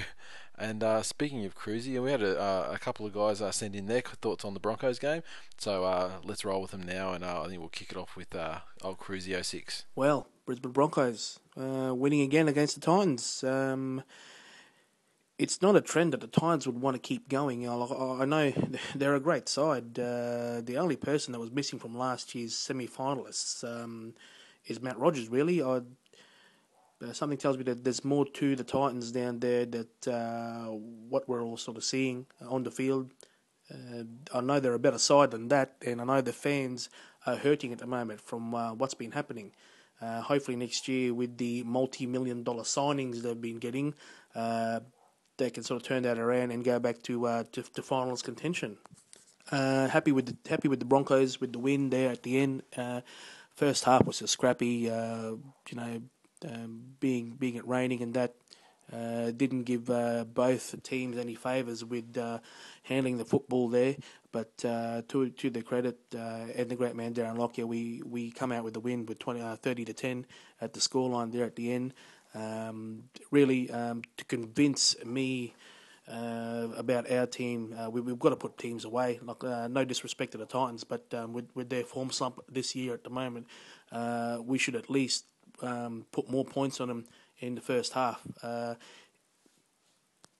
But I think we were just sort of found fumbling around, trying to get through the line, or we're not patient enough. Probably is another thing. That showed with Jarrell Yayi in the brain snap defence, where he rushed up on the line and Scotty Prince just found him out and sent a booming ball to young Steve Michaels there for their first try. Things like that, it's going to cost the Broncos their runs to the finals or the next win. Going ahead into the next round of the finals, he just needs to work on his defence and his mindset's got to be right. Also, the great man Darren Lockyer turned the clock back, scooting around there, leading the boys in the second half, breaking the defence there. He's looking good. He's looking good for the finals, people. Hopefully, he can keep it up. Our forwards just need to aim up a bit more. I feel you can't leave it all with Corey Parker. Sam Thaiday is okay as well, but as we know, Sam Thaiday can do a bit of the old whoopsie doodle, dropping balls and stuff like that, and doing silly things. Just the rest of our forwards like Benny Hannant, they need to start aiming up. It's coming to final season. Hopefully, we can keep doing that. Also, bad luck to the great man Ashley Harrison, hyperextending his elbow there. He'll be a big hole and sorely missed in the Titans lineup for the next few rounds. They'll find it a lot harder now without him being there, because I know his defence and in his plays in attack, they value him in the lineup. Also, I'd like to say. Yes, Scotty Prince is looking a bit flat at the moment as well. He's not the same person that was last year. I don't know what it is. You're either going to stick with, the same sort of halves combination, maybe. I don't know. Maybe he's missing Presto or Zillman. Zillman's been there all year, but he's had plenty of time to prove himself. But I don't think he's done that at the moment. Darren Lockyer, last year, immortal, Broncos Premiers 2011. Maybe not. What y'all think, Nate? What do I think? I think Manly are going to win, and Lockie's not going to be able to do a damn thing about it because he won't even be in the grand final against them. Okay, next contributor, Titans fan, Garbs1985 on Twitter. had a great Twitter battle with Cruzy on Friday night about this game, so I've invited him on to see what his thoughts were about the clash. Well, what can you say about the Titans game? I suppose it's got to be said that we just can't start a game the way that other clubs do. Other clubs come out with a huge intensity and such, and we're not even half prepared for it, as seen by the amount of tries in the first 5 minutes of games that we have let in this year. If any Titans player is starting at less than $51 next week for first try scorer, it's just not worth getting on. In all honesty, though, I thought that we should have been flogged by a lot more than 20 points because, let's face it, Brisbane had all their origin stars, and as far as I'm concerned, we had none of our origin stars there due to the injury of Ashley Harrison early in the game, and Greg Bird was playing like an absolute fucking fairy. As a matter of fact, I reckon that Greg Bird could very well be the new Matt Orford. He drops the ball. Oh, God. He must absolutely hate football. As a matter of fact, I reckon he's got worse ball handling than a one-armed lesbian.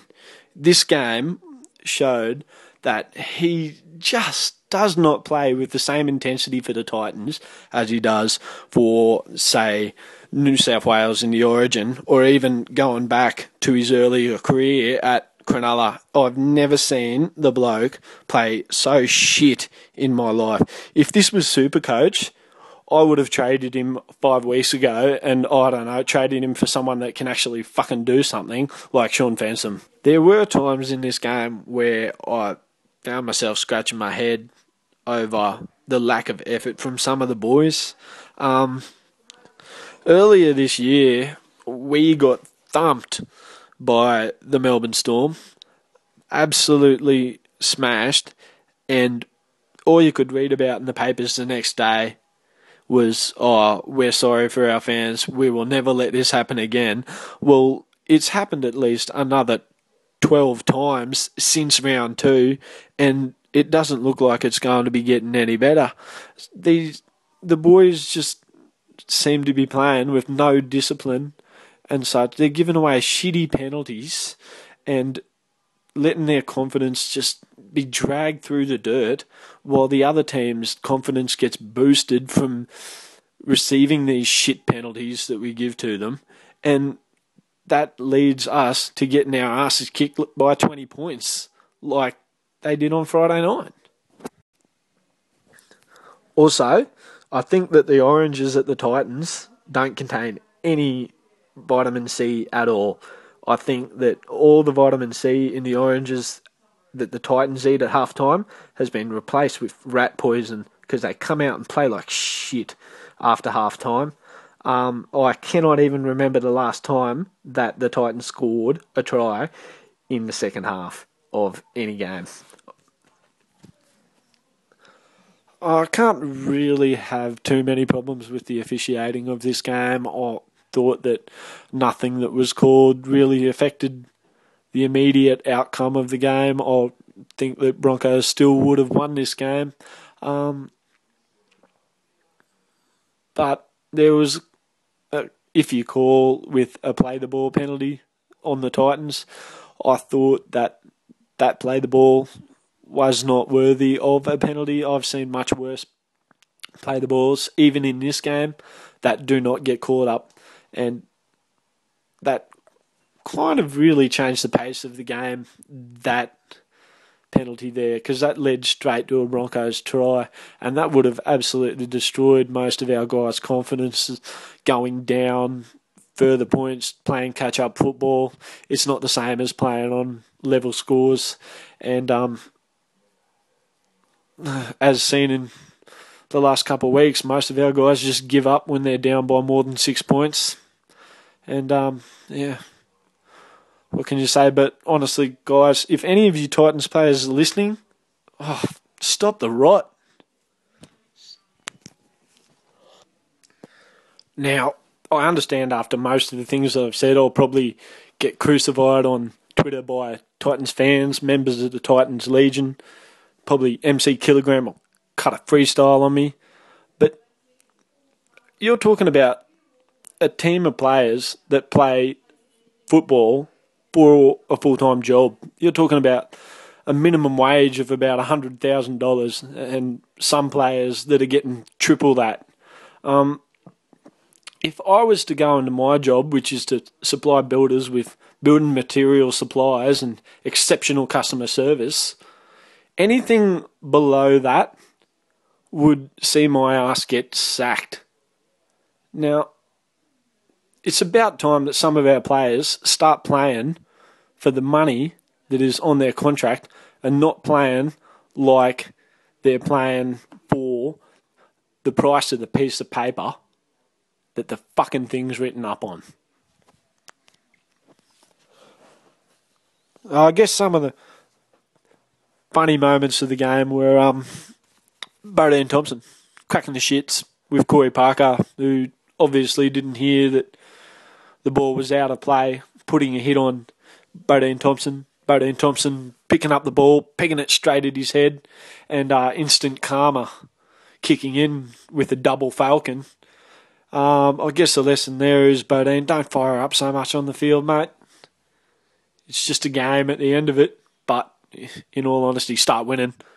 Peter Wallace eating shit after that last conversion attempt was quite funny. And, kind of made me laugh, even though we lost by 20 points, just seeing him fall flat on his ass. So, that's it. I totally regret not having Chop here when when I was playing that, because that is absolutely incredible. What an epic spray, Garbs. Well done, son. For more on the Broncos game, let's hear from @TrekWest on Twitter, and it's Chris. Yes, thank you, Nate, and I must say, it's a privilege to be on the show, though not as much of a privilege as you have right now, Glenn, you prick. Anyway, we're not going to talk about Tiger fan, state treasury, bad people right now. We're going to actually get on and talk about this game, and probably do a better job than he would. Now, I don't know, what can I say? It was Big Brother versus Little Brother, and as all Big Brothers should, we kicked their ass. Well, at least we would like to think we did. No, first half, I think, if anything, belongs to the Titans. I think the Titans played the better football in the first half. I think they stepped up. Maybe there was some slight origin hangover for the Broncos. Maybe they weren't expecting the Titans to play the way they did, but I felt that the Titans really muscled up in the first half. Their play the ball was definitely faster than the Broncos, at least in my opinion anyway. A few handling errors from both sides. It was sort of sloppy in that sense. A bit of a... It tried to be a vuvuzela at times, but fortunately, can a Broncos game ever really be a vuvuzela? So it wasn't. Was quite impressed, in the early minutes with Alex Glenn and Sam Side for that first try, and then of course the Titans came back, not long after, and then. I don't know, I think for the bulk of the first half, the Titans probably had the upper hand, but they didn't really take advantage of it. Though you can't really say the Broncos did either. A lot of missed opportunities. Lots of missed opportunities there. Ashley Harrison, of course, taken off with a pretty bad arm injury, but he did what seemed to be a pretty bad arm injury. But honestly, I think 10-all at halftime was probably a fair enough score, a fair enough indication of the first half, but really, the Titans shouldn't have got that second try. I honestly am so sick of referees. People criticize referees for going to the video ref. I don't. I think the video is there for a reason, and when referees don't use it, they end up being gooses, which is what was proven in this game. Of course, I can't think what the Titans player was, but, he got a pass, left it behind him, knocked back. Okay, fair enough. His winger picked up the crumbs and scored the second try. Fair enough, except for the fact that, guy who, left the ball behind him just decided to take out two Broncos defenders who would have been able to stop that try from being scored. Now, if that's not obstruction, well, maybe you could argue it was accidental, he didn't change his line, blah, blah, blah. You could argue that but I still think it's worth going to the video. And if it goes to the video and he rules it a try, fair enough. But I don't see how the on-field referee could just award that. But nevertheless, I think it was a fair indication. The first half, fairly level. And then second half, it was Big Brother had played with Little Brother for a while, and then it was time to come out and just basically screw them completely and kick their ass, which they did. I think the game was won and lost in the first set of the second half. If not actually on the scoreboard, definitely psychologically, I think it really took the wind out of the Titans. They'd played so well up until halftime, and then in the second half, with that try, virtually off the kickoff, just sort of really set them back on their heels, and you just never felt from then on in, or from then on out, that they were any hope. And well, maybe that's just the sheer class and brilliance of the Brisbane Broncos, or maybe that is the fact that, maybe it is psychological, or maybe the Titans just, maybe they had used up everything they had in the first half. The Titans this year just haven't impressed me. I hate to say it, but I really think they're definitely headed for the spoon. Broncos are going to have to step it up somewhat if they're going to beat Melbourne and Manly and some of those other top sides who they play. Obviously through the back end of the season and into the finals. Of course, we've got the Storm this week, so that should be interesting. But I'm sure Nate and his mystery co-host will cover that in the previews. Okay, Super Saturday, first game. The South Sydney Rabbitohs 21 defeated the Sydney Roosters 20 in Golden Point extra time. The Chooks, they started off well with Kane Linnett grabbing their first try in only the 7th minute of the game, and after they failed to extend their lead with a bomb try to Perrott, it was the Rabbitohs who struck next to a try to Isaac Luke to tie the game at 6. 10 minutes later, it was the Chooks regaining the lead with a try to Tudaz, Sean Kenny Dowell, a lead they took right through to half-time at 10 points to 6. In the second half, it was the Bunnies who struck first blood after 7 minutes through Dylan Farrell. Sandow added the extras, and South took the lead 12-10. 10 minutes later, the lead switched again. Sam Perrott, the try scorer this time, and following another missed goal by Carney, it gave them a slender 14-12 lead. 3 minutes later, the game was tied again through a Chris Sandow penalty goal. It wasn't long before the Roosters again hit the lead, Sam Perrott grabbing his double. Carney nailed the conversion this time, and the lead was out to 6 points. With only 5 minutes remaining in the game, it was Greg Inglis who would get the Bunnies back into the game. Sandow made no mistake with the conversion to tie things up, and we headed into Golden Point extra time. The first 5-minute period came and went, featuring a few obligatory shots at field goal, but the decisive moment came in the second period of extra time when Chris Sandow nailed a massive field goal from halfway to snatch the win for the Bunnies. Twitter for this game, Jason Gehan PI kicked it off. I didn't know they decided to rename the wooden spoon the Ron Coote Cup. NKO11 said Sandud comes good. And East Fan finishes us off with, am I seeing things? I thought Gary Coleman died, but now he's kicking field goals for Souths? Lovely. Great work, guys. The listener contribution this time is from Megan, who is a Sydney Roosters fan. Let's see what she had to say about it all.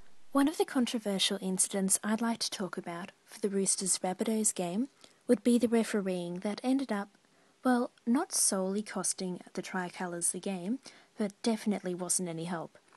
First of all, in the 44th minute, when Kane Linnett, that knock-on call against him, in my opinion, of course I have my red, white and blue tinted glasses on, it was a harsh call.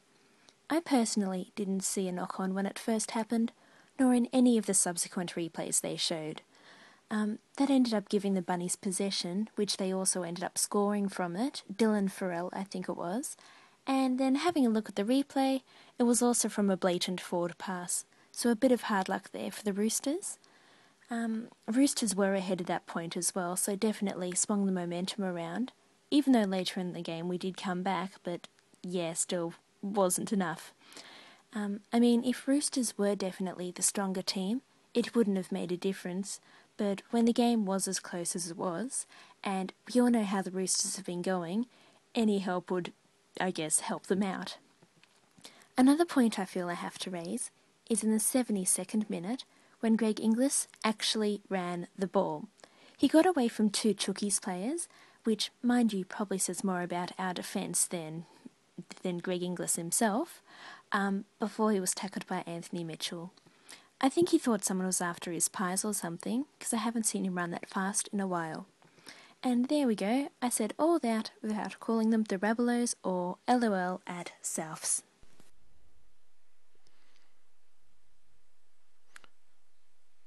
Moving right along to the next game, second one for Super Saturday. Penrith Panthers 23 defeated the Parramatta Eels 22 in what was Nathan Hindmarsh's 300th game. What is it with players and their milestone games this season?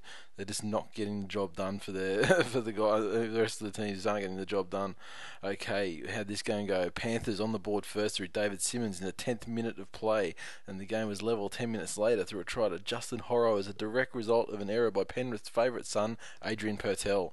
Both sides slugged it out until the 30th minute when Ueseli put the Eels in front briefly before Lockie Coote scored off a Luke Walsh grubber to see the scores level for the half-time break. Both sides traded tries in the second half, the Eels through Rennie Matua and the Panthers through Simmons, and were once again tied up, 16 points all. The Eels finally broke the scoring sequence and grabbed their final try with 10 minutes to go. Casey Maguire scoring and Bert potting the easy conversion to give the Eels a 22 points to 16 lead. Then, with 2 seconds left on the clock, Bedlam ensued as the last kick of the night from the Eels was charged down, no restart to the set was given, and Luke Burt was caught with the ball. The referees were ultra quick to stop the clock though, allowing Penrith 2 seconds and one play to get back in the game, and that's exactly what they did. Hot potato ensued, and the ball eventually ended up with Michael Jennings finding room down the left-hand side of the field before putting through a grubber that was claimed by Lockie Coote for the try. Following the conversion, we had a second golden point match of the day. As with the South Chooks game, the first half of extra time was unremarkable and filled with terrible drop goal attempts, and it wasn't until the 87th minute when the decisive blow was struck, a field goal to Luke Walsh. Hindy left his 300th game a loser. Final score, 23-22.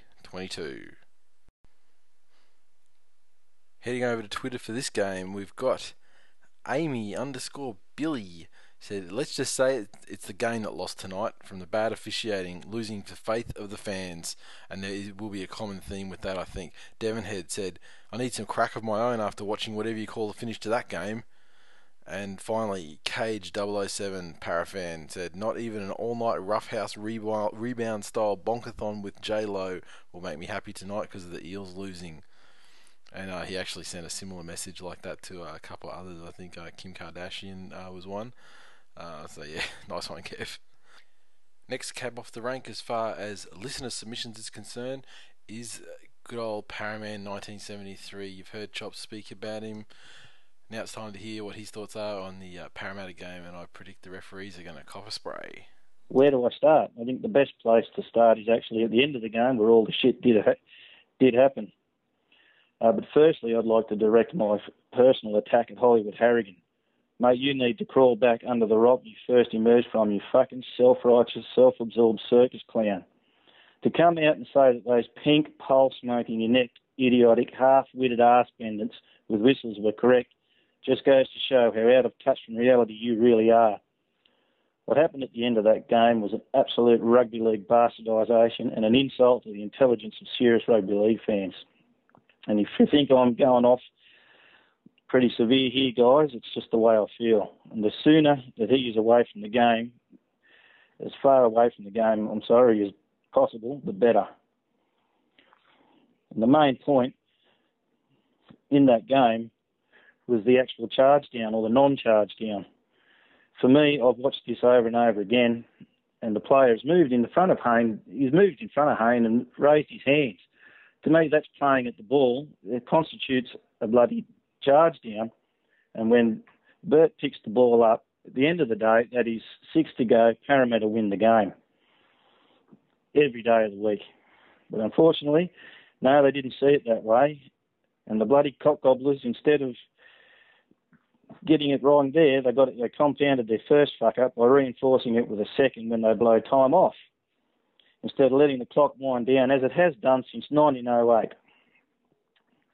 I've never seen, at the end of the game, before when the ball's been charged down and someone's dived on it, not only has it been not called a charge down and 6 to go, but the ref has then gone and bloody stopped the clock and made sure that they had one opportunity to have a go and score.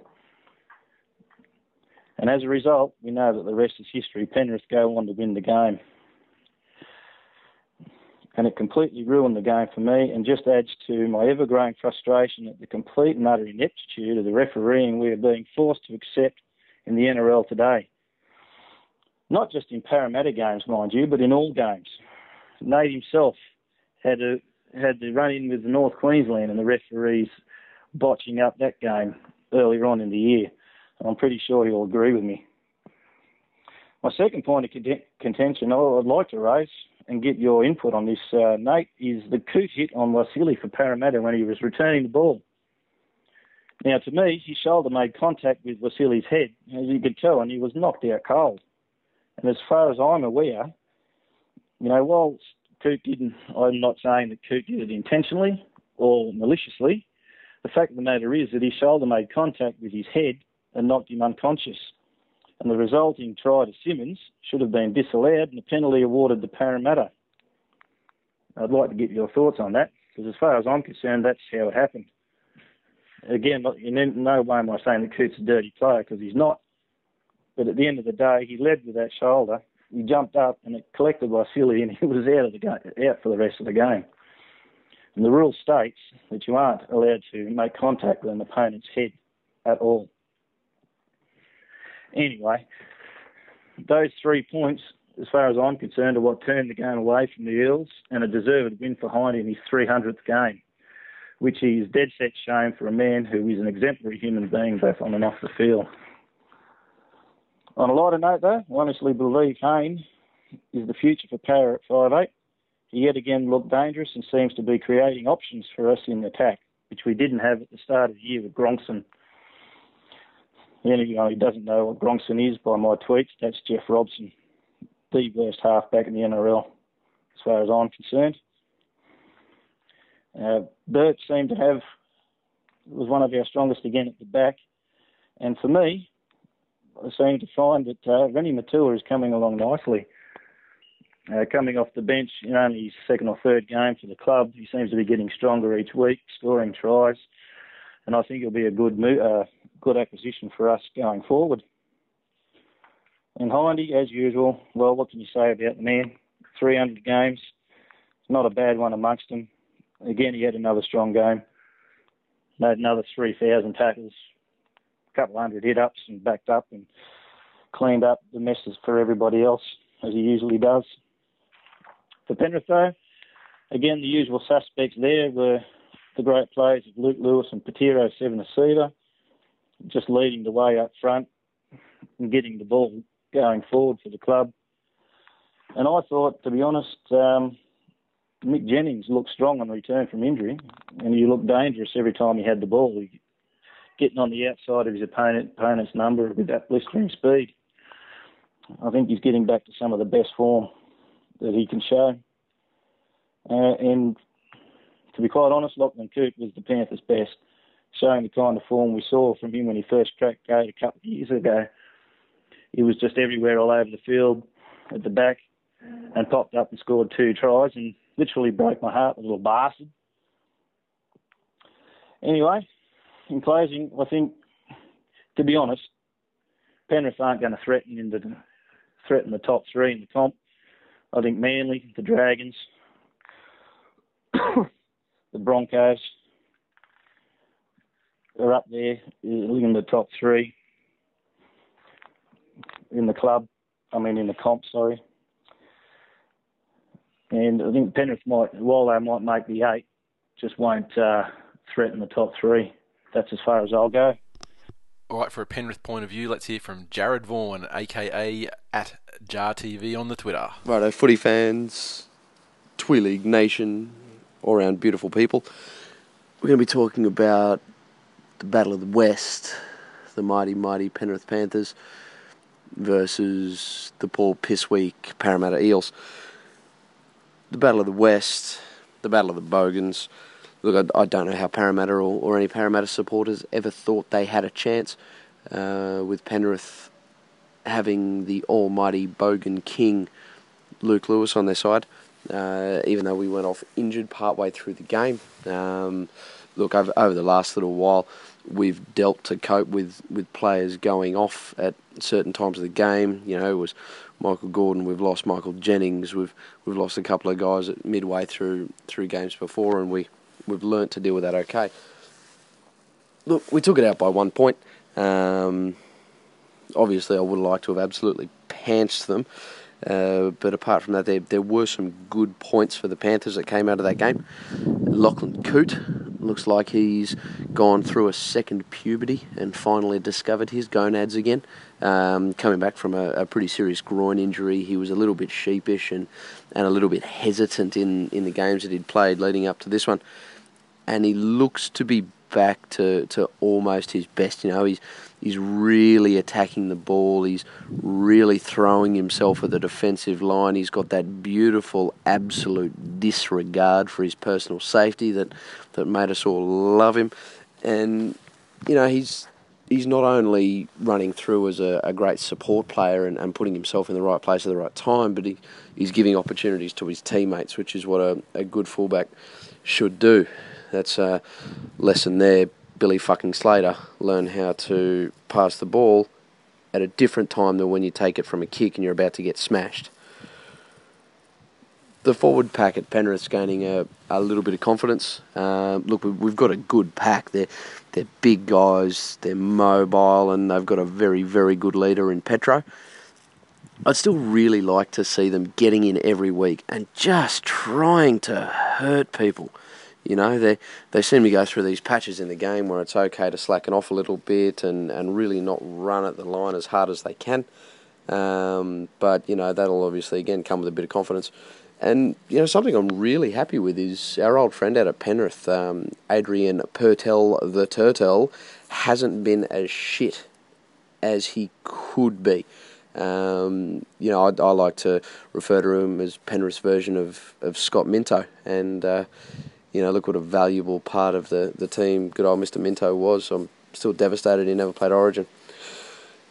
Stevie Georgalis has been a good influence on the guys, obviously. They've banded together pretty well under him. And after games at press conferences, he's just like the little kid that got invited to his big brother's birthday party. You know, everything's wonderful and everything's sweet, and he can't say enough nice things about the players of the game. So, you know, that's a pleasant change.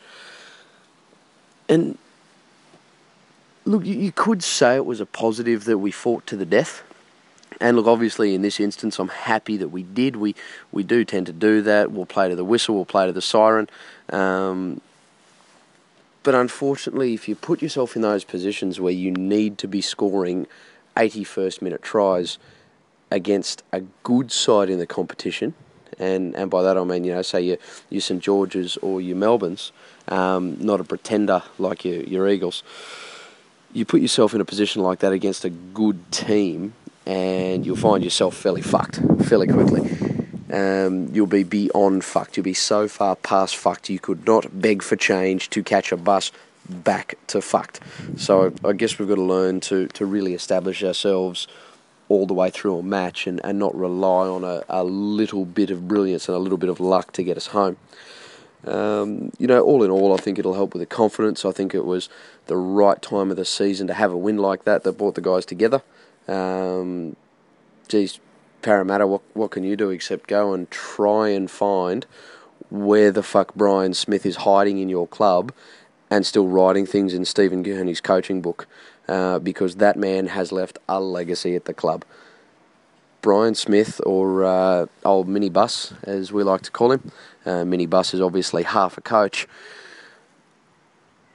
You know, he's left Parramatta as the team who is the most skilled in snatching defeat from the jaws of victory. There are a couple of times they should have put us away. They didn't, and not through any glaring errors, but just really by lack of heart. So, all in all, a good game. Beautiful result, just as it should be, and give us plenty of confidence going in next week, where my prediction is that we will fuck Manly so hard and so deep that Michael Jennings' penis will give Brett Stewart a lobotomy. So that's all from me in the Battle of the West. See you later, Twi'lek Nation. Okay, final game on Super Saturday. The West Tigers 38 ran out convincing winners over the North Queensland Cowboys 18. Visitors drew first blood, a grubber from Robbie Farah finding Gareth Ellis in the 8th minute of play. In a surprise move, Benji actually kicked the conversion for once, and on the way to getting 100% for the night, which is an absolute miracle. Listeners of the show, although I slag Benji every single week for his missed goal kicking. He must have put the power band back on his wrist or something, but he was getting his goals. On the back of continued dominance of possession, the Tigers extended their lead to 12 through a fairly simple try to Blake Ashford in the 23rd minute. Cowboys, although not having any ball to speak of, they still look pretty good. Matty Bowen in particular was making some good busts and creating some chances for the home side. I mean, there was a couple of tries he almost set up with Fifey Lower dropping the final pass or something like that. Eventually, Corey Patterson, their new try-scoring machine, got on the board in the 36th minute of the game, helped the Cowboys claw back some ground, and they went into half-time still in the match at 12 points to 4 down. Second half, the Cowboys got right back into the game following a runaway intercept try to Willie Tonga. This one was converted and it was 12 points to 10. However, right there when the game was there for the taking, Benji stepped up a gear, scored a try himself and set one up for Tim Moulton in the space of 6 minutes, taking the Tigers quickly out to a 24-10 lead.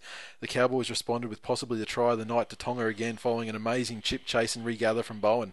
Unfortunately for the Cowboys, 24-14 would be as close as it got. The Tigers added a penalty and tries to Ashford and Fulton, and while the Cowboys pulled one back through Corey Patterson again, it wasn't enough and the Tigers ran out 38-18 winners. Yeah, well, it was a bit of a strange game if you look at it. I think that the Cowboys had plenty of opportunity to stay in the game. They looked good in attack, I thought. Without Matty Bowen, they were absolutely terrible. Yeah.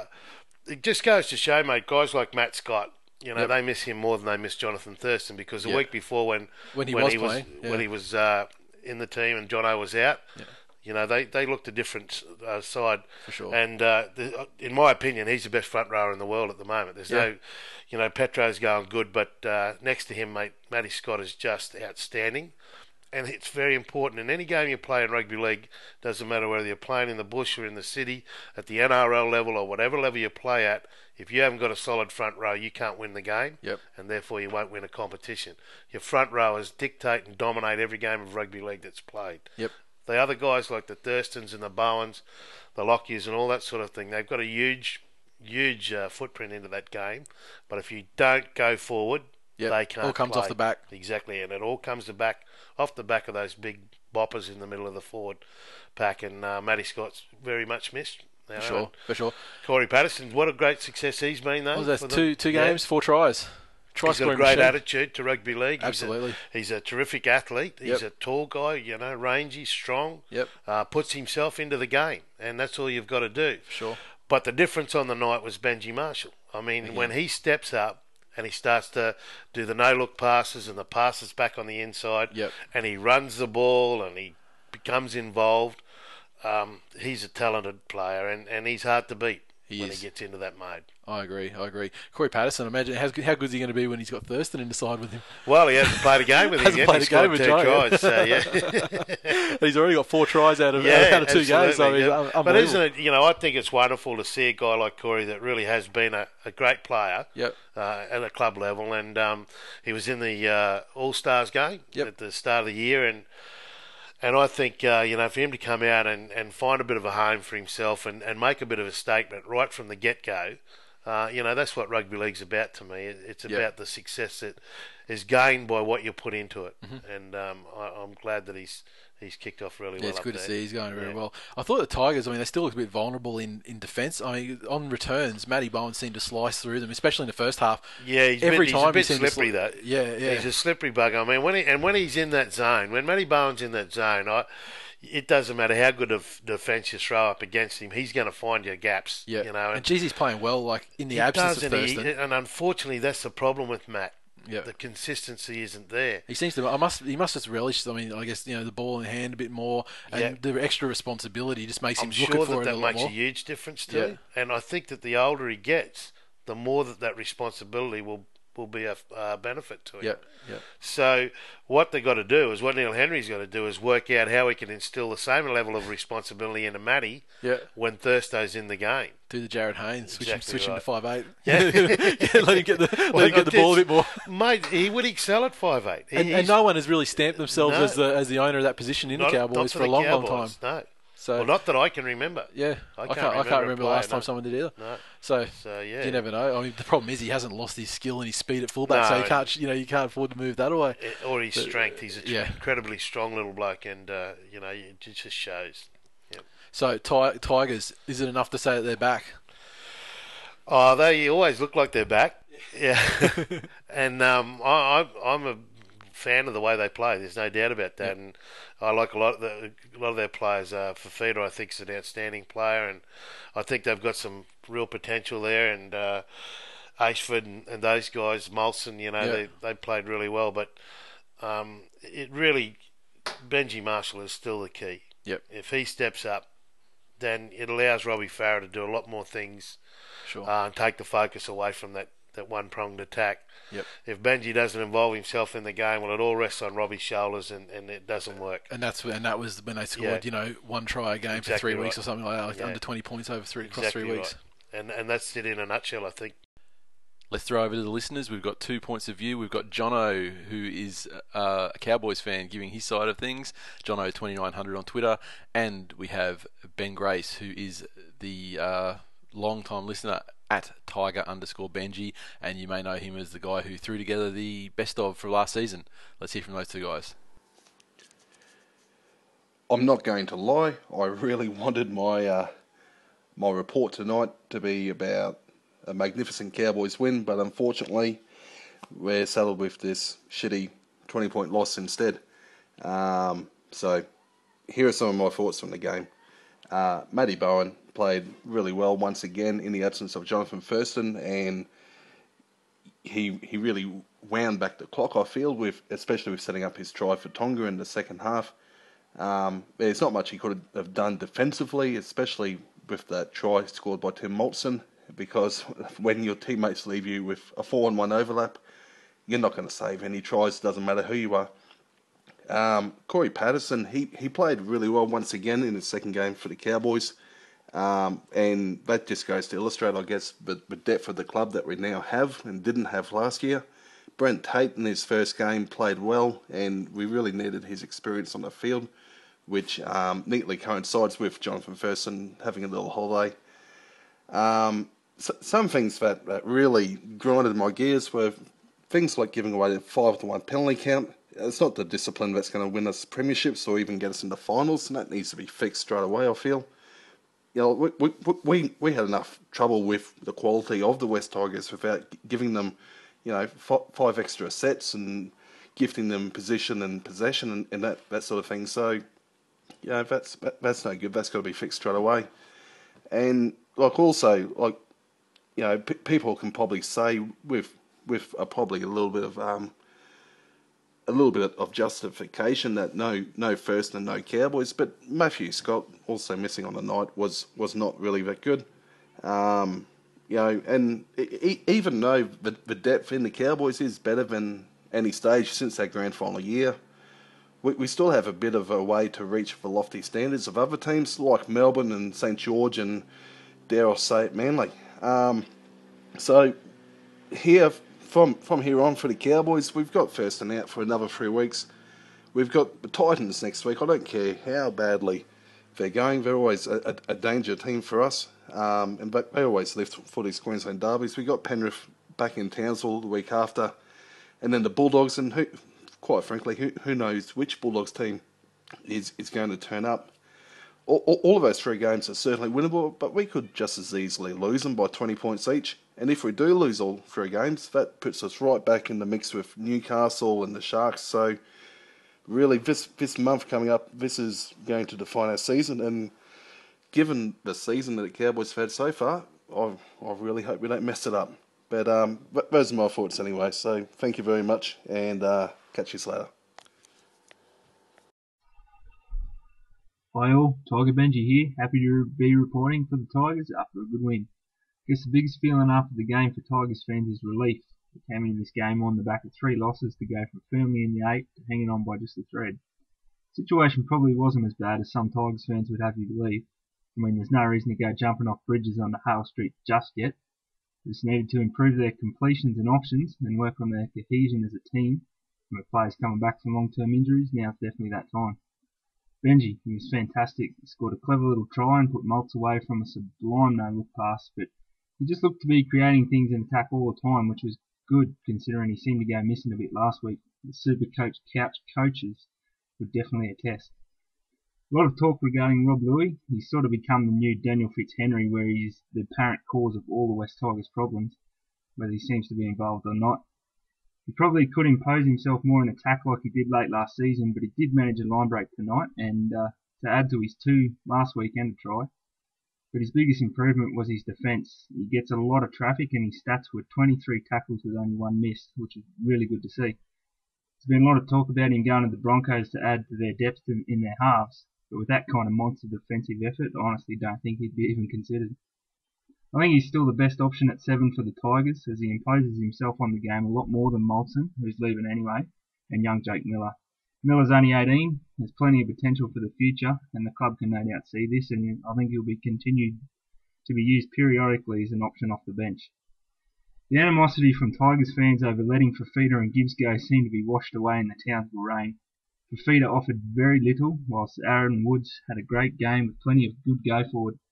So we saw there was a lot of potential in Matt Grote. He's a big boy. Sheens has said that keeping upgrading these young players was the reason Fifita and Gibbs will let go. They have a lot to prove, and they're definitely heading in the right direction. As I just record this, I've just learnt that Grote has been dropped for Mark Flanagan, which is a bit of a surprise, but I'm sure it'll be part of Sheens' grand plan, and similar to what we're seeing with Miller. For the Cowboys, needless to say, Bowen was brilliant. He's had a lot of injury dramas over the last years, but he's very close to being as good as he ever was. He was busting tackles and breaking the line at will, and when he couldn't break the line, he chipped over the top and set up one of the tries of the season. Probably just needed a little bit of help from his teammates, which I guess has always been the Cows' problem. Just ask Wyndham Thurston. Look, there's a long way to go for the Tigers yet. We've got the Roosters this week, and then 2 tough games coming up in the Dragons and Manly. 7 games to go. We probably need to win 4 or 5. Definitely a good chance to do that, and I think they will. They should slot into the bottom half of the 8. Sunday football, game number 1, the Melbourne Storm 26 defeated the Canberra Raiders 0. One-way traffic in this one. Storm opened their account in only the 4th minute of play through a try to Matt Duffy. Canberra weren't without hope in the match, but Melbourne responded with a brick wall defence that did not allow anything to get through. Melbourne took a while to extend their lead, but right before half-time they did that with a try to Hinchcliffe. Cam Smith added the extras, and half-time lead was 10 points to 0. Storm kept their impenetrable defence for the second half, but they also upped the attacking potency. They added tries through Cooper Cronk, Matt Duffy got his second, and finally Jesse Bromwich closed things out. Final score 26-10. Over to Twitter for that game. Paraman1973 said early entry in the Fuckwit of the Year award for Vito. His retarded red anchor in his hair. What a fucking shit kicker.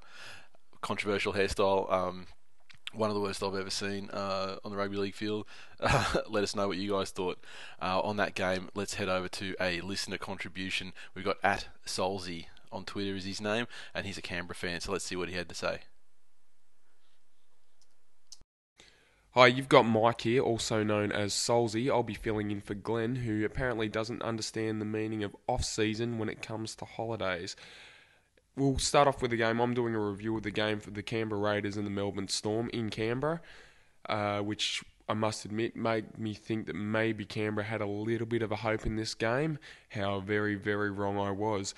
Was looking even worse for the Raiders very early in the match when Matt Duffy scored in the 3rd minute of the game, and you would be expecting maybe at this point Melbourne were just going to be on for the whole game and really take it to the Raiders.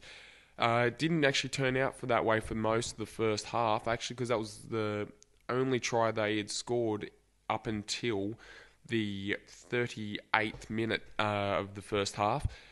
But before that, it was actually quite interesting. The Raiders had their moments. They had a couple of repeat sets, but the Raiders' attack is really non-existent at the moment. And Sam Williams, who was killing it in the Toyota Cup, when he's coming up against these really good defensive sides in the NRL, he is seeming to struggle. And the Raiders are really missing Terry Campese, obviously. But the Storm looked a lot more likely and did dominate possession, I think, especially after that early stage. They dominated position and possession as well, I should say. But they had a couple of chances when they opted to kick the ball, and if the kicks were just slightly better, they probably would have scored twice. But I don't even know if the kick was actually the right option. They probably should have put it through their hands. Like I said, they finally did score in the 38th minute through Ryan Hinchcliffe, which was converted, and they went into Oranges at 10-0. the second half started well to give the Raiders a chance to maybe get back into the match when the Storm kicked it out on the full off the kickoff, but the Raiders were unable to capitalise on that, and they just couldn't. Again, their attack really was non-existent. Talking about how the Raiders attacked in this game seems just wrong, because there really was no attack in there to actually speak of. Melbourne's defence was good, but it really did look like one of the top side in the comp versus one of the lower sides in the comp, and the Raiders just didn't trouble them at all. In the 52nd minute, Cooper Cronk scored a try, and it was converted. Basically, after that, the floodgates opened a bit with 2 more tries in the 64th minute, the second one to Matt Duffy, and the third try to Jesse Bromwich in the 74th minute, which was converted, leaving us with an end score of 26, Melbourne 26, the Canberra Raiders 0, which was very disappointing for me as a Raiders fan. But Melbourne are really looking good, to be honest. I think they're actually coming under the radar a little bit this year, and that's really funny for a side that's coming first. I think a lot of the attention has been focused on teams like St George and Manly, but Melbourne are leading the comp, and I think there's a good reason for it. Their defence is the best in the comp, and their attack's right up there as well, I believe. Some of the talking points about this game, I believe that Melbourne did look very good and just strangled the Raiders. They just kept playing their game the whole game, and they were able to just defend, and they just didn't look worried by the Raiders at all. And when they had their opportunities, they looked a lot more likely, and they eventually took them. It's like I'd like to you talk about the wet sail effect, where a team finally does get a bit of a lead, and then they start throwing the ball around, and you really see what a side can do attacking wise after they've done that, after they've got that little bit of a lead. And so it's really good to see actually a team do that, and when it really opens up, I'd like to see that a bit earlier to make it a really, really exciting game, but you've got to do what you've got to do to win the game first. The Raiders are breaking all sorts of records this year, unfortunately not in a good way. This is the first time they've ever been held to nil at home, as the Foxtel commentators were going on about for the last 10 minutes of the game, thinking that maybe somehow the Raiders will get a try and get over it, but the pressure really must be building on David Furner to lose his way to second. No, David Furner's not going to lose his job. Sorry, I just had a mind blank. I forgot that he was the brother of the CEO, so he'll be safe for quite a while yet. Melbourne's premiership aspirations, they must be fired up to actually try and win a premiership legitimately. They talk in their own circles about, oh, we won them, we don't care, but really, I think they'd really be wanting to win one this year for that reason in particular, to actually say that they've got a legitimate title. A lot of the criticisms off Bellamy can be taken away because, everyone says he's only a good coach because he had this super team, but now, he's lost half of his team now, and they're still coming first. So, good luck to Melbourne. I think they'll still need it. I still don't think they're the top side in the comp, but they're definitely capable of winning the whole thing. So anyway, that's my review of the Raiders vs Melbourne match. Thanks for having me, guys. Sunday football, match of the round. Mighty Manly Sea Eagles, 32, defeated the Newcastle Knights 10. Manly had the perfect start when they opened the scoring after only 44 seconds of play, scoring off their very first set courtesy of a David Williams break down the right-hand side, offload into Jamie Lyon, who scored the try. And also messed up a couple of my bets because I had Wolfman and Michael Robertson, Wangman, and I had Brett Stewart first try scorers. Didn't have Jamie because it's always Wolfman or Wangman. I mean, I don't know why they pay you $9 or $11 for it, because that was a good try though. It was great. Yeah. I mean, Glenn Stewart showed a bit of speed, get around the outside of Stig, and they were away. Yeah. The Knights, they weren't without field position and possession, but they never looked like troubling the Manly defence in the first 40. Manly didn't get on the board again though until the 19th minute of play, when the potent left side attack produced another try to Wangman, Michael Robertson. Manly were in again in the 31st minute when Glenn Stewart took advantage of a massive hole in the Newcastle line caused by an injury to Junior Sau to score the try, and when Jamie Lyon touched down off a DCE grubber, they were out to a commanding 22-0 half-time lead. Second half, Knights were the first side on the board, although it was a really dour affair in the second half. Took them till the 62nd minute to get a controversial try to McManus that should not have been awarded by the video referee. And of course, you can't comment on that, Chop. Although they spent most of the second half in first gear, Manly were the next to score through Steve Matai before following that try up on the very next set with a long-range try to Brett Stewart from a Jamie Bureau break. That was a couple of Bs in a row then. At 32 points to 4, the game was well and truly over, but it was Newcastle who'd have the final say with another dubious try to McManus, also shrouded in controversy. That try was converted, giving us our final scoreline of 32 points to 10. Yeah, look, it was one of those games, mate, where Manly skipped, and once they skipped, it was all over.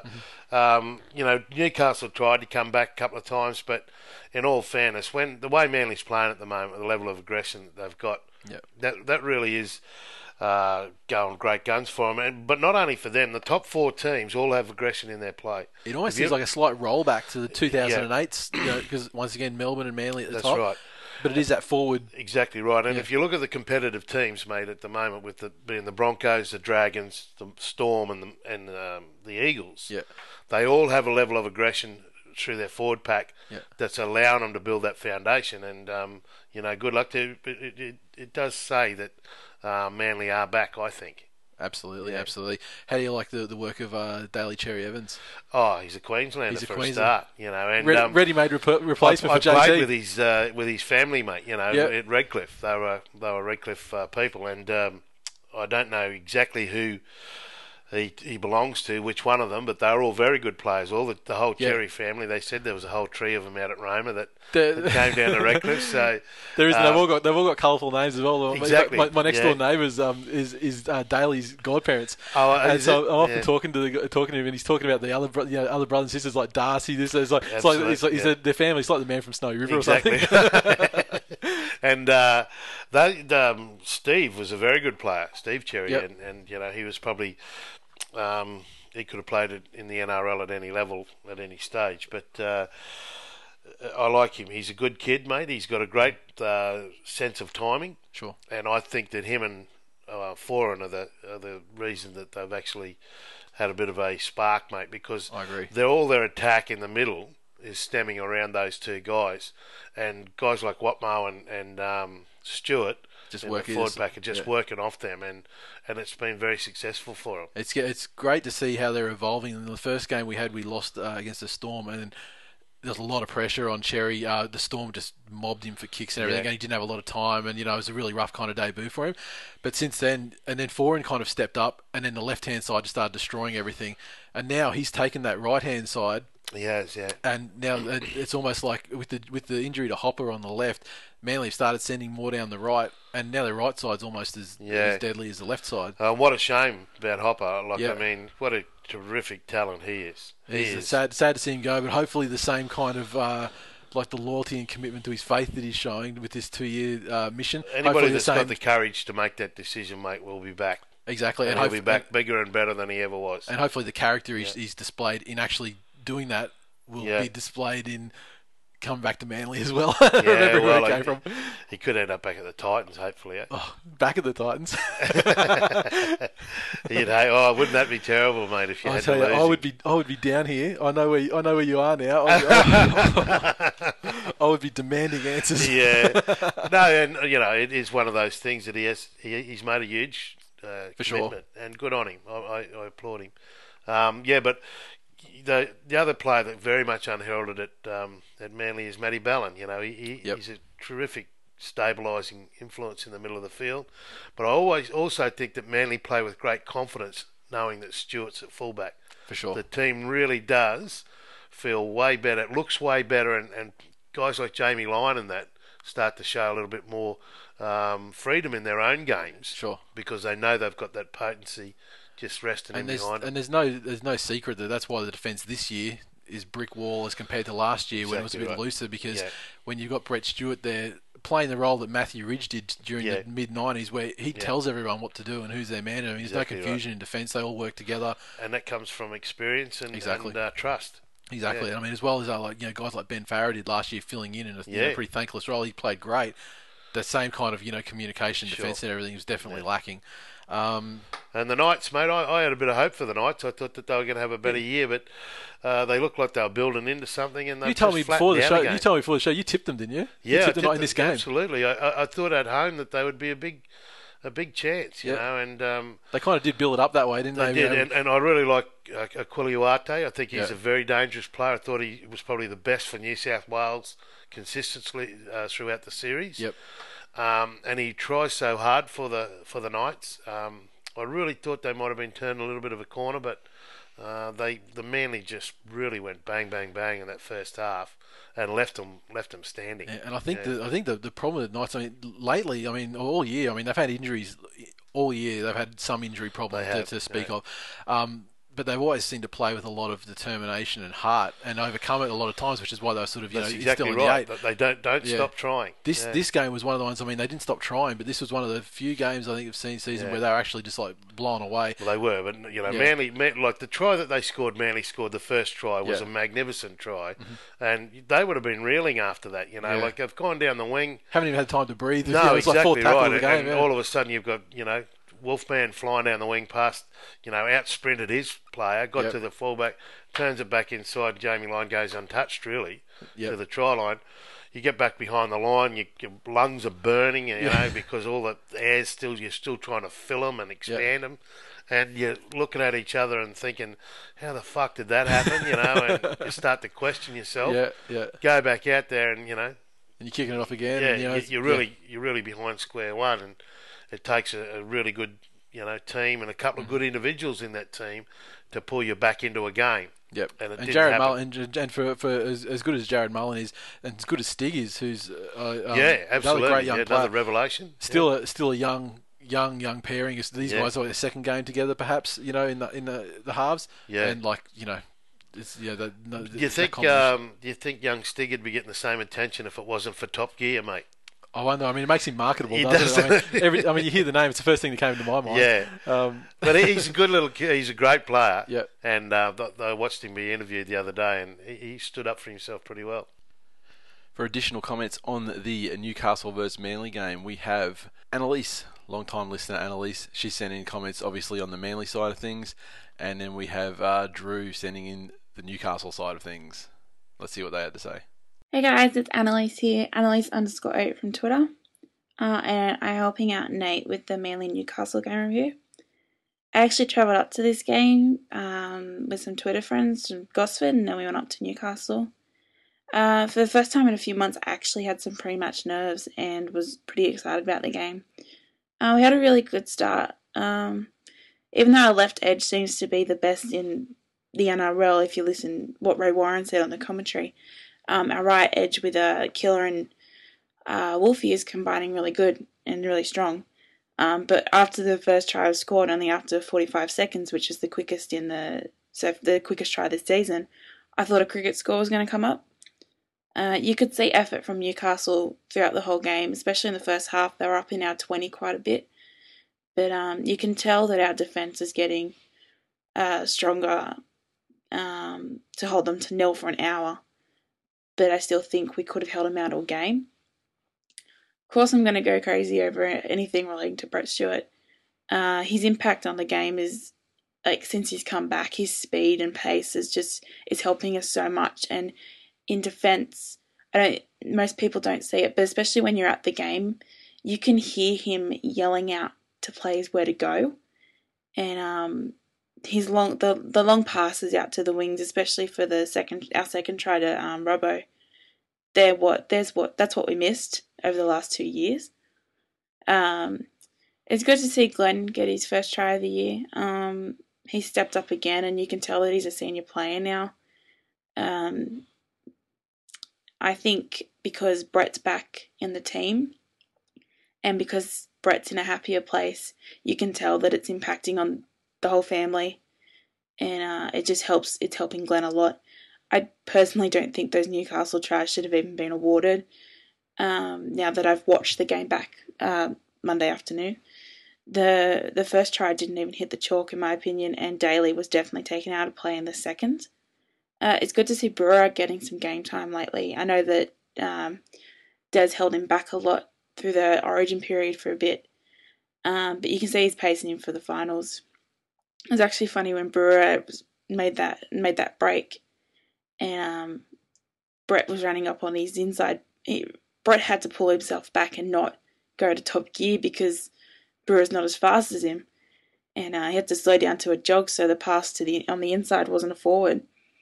Overall, I had a great day, and it was a great win, and I'm really getting excited now for the finals in September, and who knows, we could be there in October.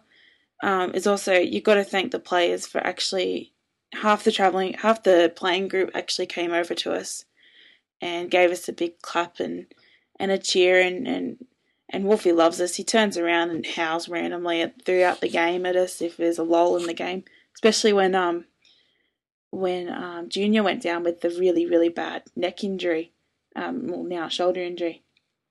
And Wolfie was in the back corner where all us travelling supporters were, and we were all chanting to turn around and give us a smile and a howl, and he turned around and gave us a big smile.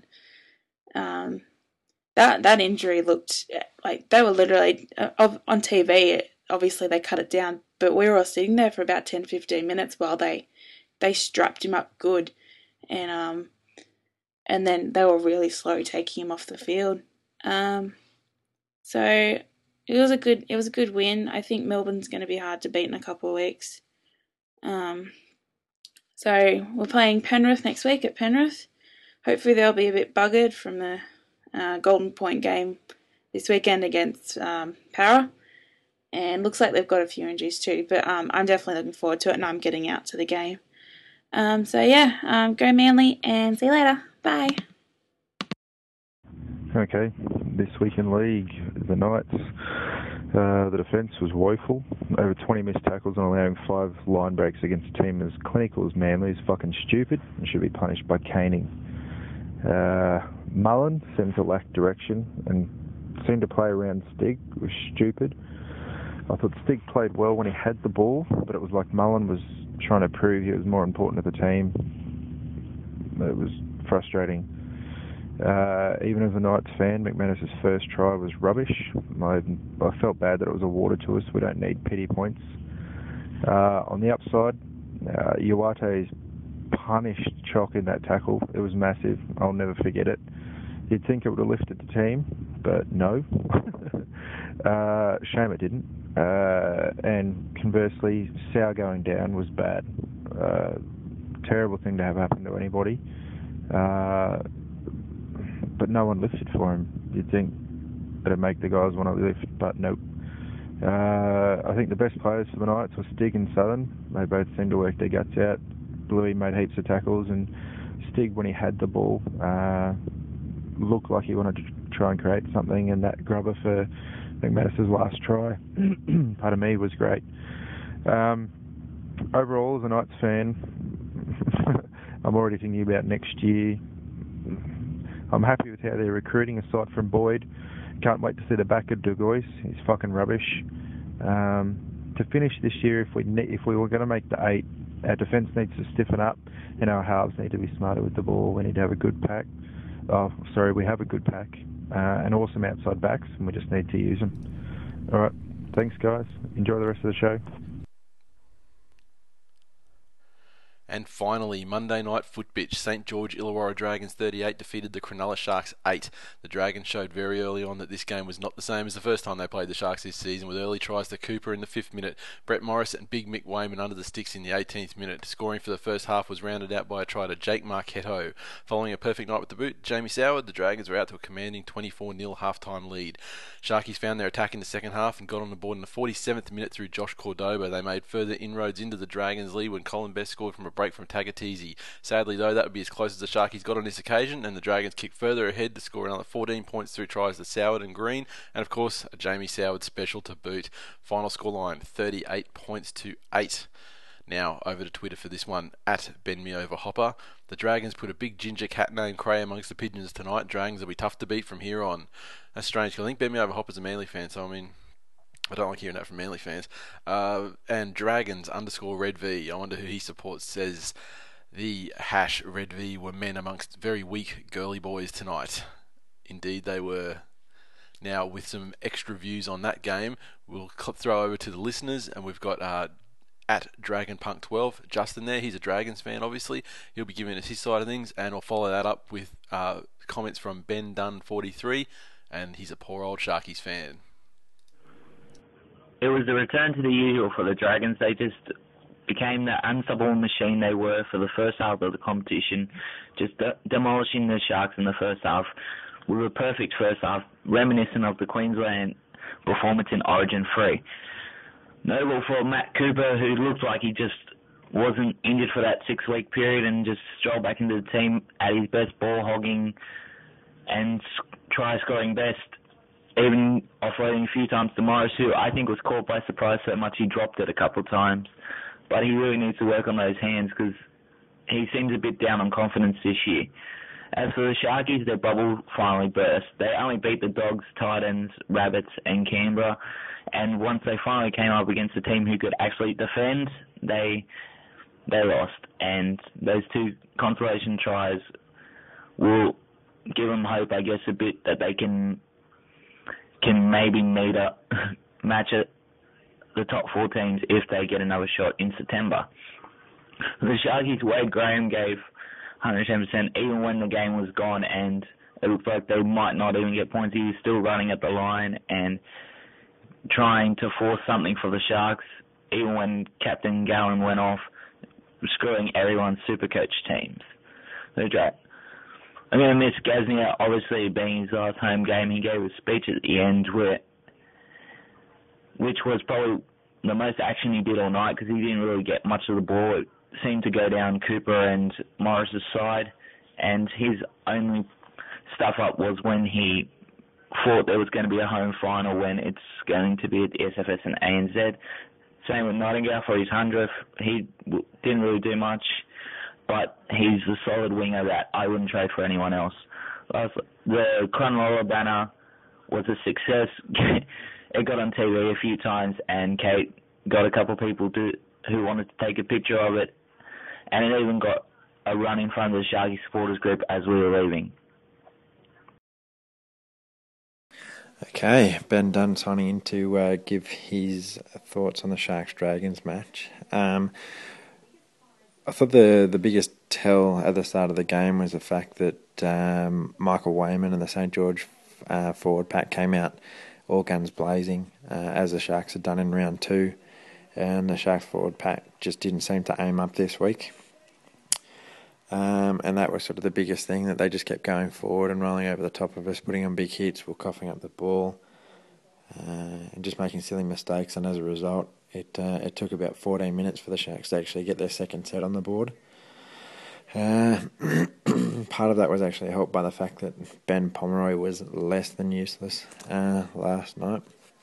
In fact, I think my 18-month-old daughter could have done a lot better than he did in defence. He was an open book, so they say, and he couldn't close it at any stage. And I don't think he could have even caught a cold last night. Things that irk me about St. George Illawarra, number 1 would be Jamie Soward. Number 2 would be Jamie Soward's kicking for goal. The fact that we've seen him in Origin take kicks at goal with less than 30 seconds run up. Yet last night, every kick has to take minutes upon minute. And his stupid, smug little sucking face, squinty's eye thing just makes me want to bash him. Add to that the fact that Laurie Daly is the biggest Dragon Pole smoker I've ever come across, and my fury was at an all-time high last night listening to him basically talk while he had Darius Boyd's balls in his mouth. If I have to listen to that every week, I'm probably going to vomit all over my TV and cancel my Foxtel subscription. It's just incredible. But probably the two biggest issues to come out of the game last night as a Sharks fan, outside of the result, of course, Paul Gallen's calf injury. hopefully it doesn't keep him out this week. He has been named, but whether he can actually back up with the amount of work he's done in the last couple of months and play through an injury will be interesting to see if it occurs. And the other would be Matt Wright, suffering what could have been a potentially career or life-ending injury as courtesy of Michael I Look Like a Thumb Wayman, pulling out some WWE shit and doing some sort of chicken wing guillotine, break the dude in half move, and it's incredible that it hasn't been punished. And I hope the NRL realises that they've just okayed another grapper, crusher, whatever, tackle. And all hell is going to break loose now. And they've only got themselves to blame. But other than that, I guess Sharks weren't good enough last night. Just didn't name up, like Flanagan and Garth said in the after-match press conference. Dragons too good, especially in that first half, and more power to them. But hopefully the Sharks can build from here and still make the 8. And as they say, it's a whole new ball game in the finals. Thanks, guys.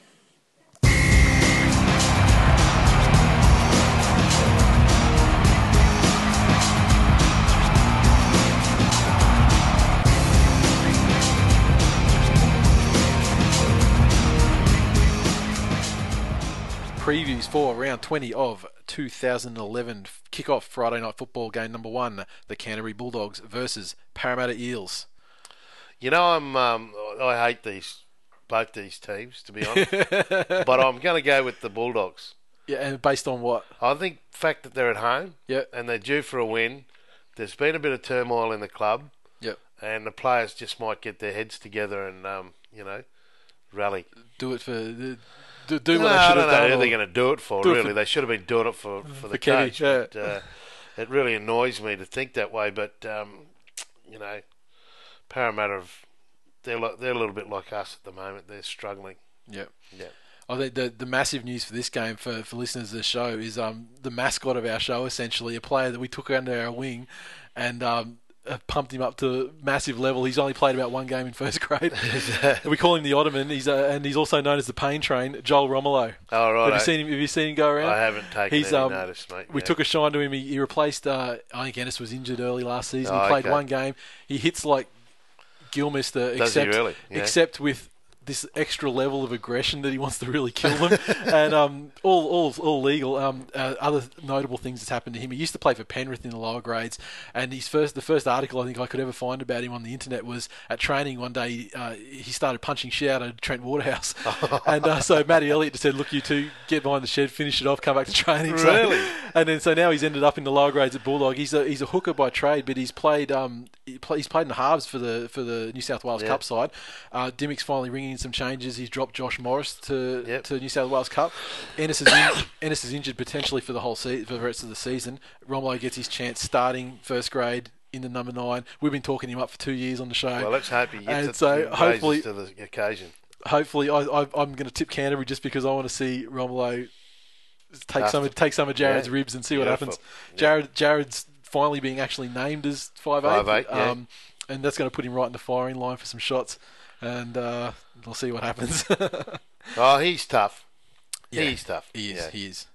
Oh, it must kill you to say nice things about New South Wales players. Oh, look, it during the Origin period it does, but the hatred doesn't. It isn't a personal hatred. Yeah. It's just the fact that Queensland should hate New South Wales, and New South Wales should hate Queensland, and we accept that. And there's times when we can, but it doesn't take the individuals out of the game. And I'm a footy fan, so and I'm a fan of Jared Haynes. I mean, I'm not going to hide behind anything, but I'm also a fan of Josh Dugan. So and I think that Josh Dugan was probably the better choice for fullback. It was a shame. He seems to be very injury prone, and it kind of took him out. You know why? Because he involves himself and he does everything he does in a game. He does it at full pelt. Yeah, especially and like that's the returns. Why he's such a success. Yeah.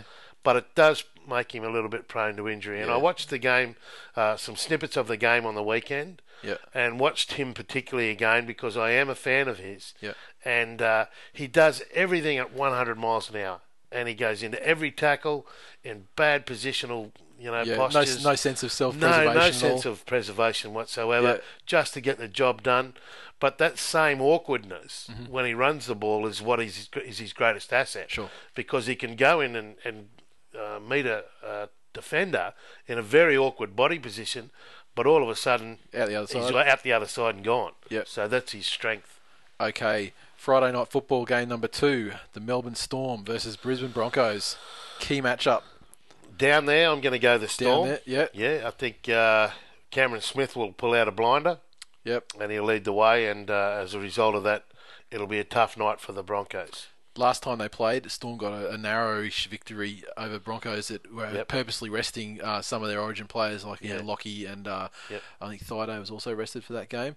So the Storm, I mean, they smashed Canberra on the weekend, obviously 26 blot.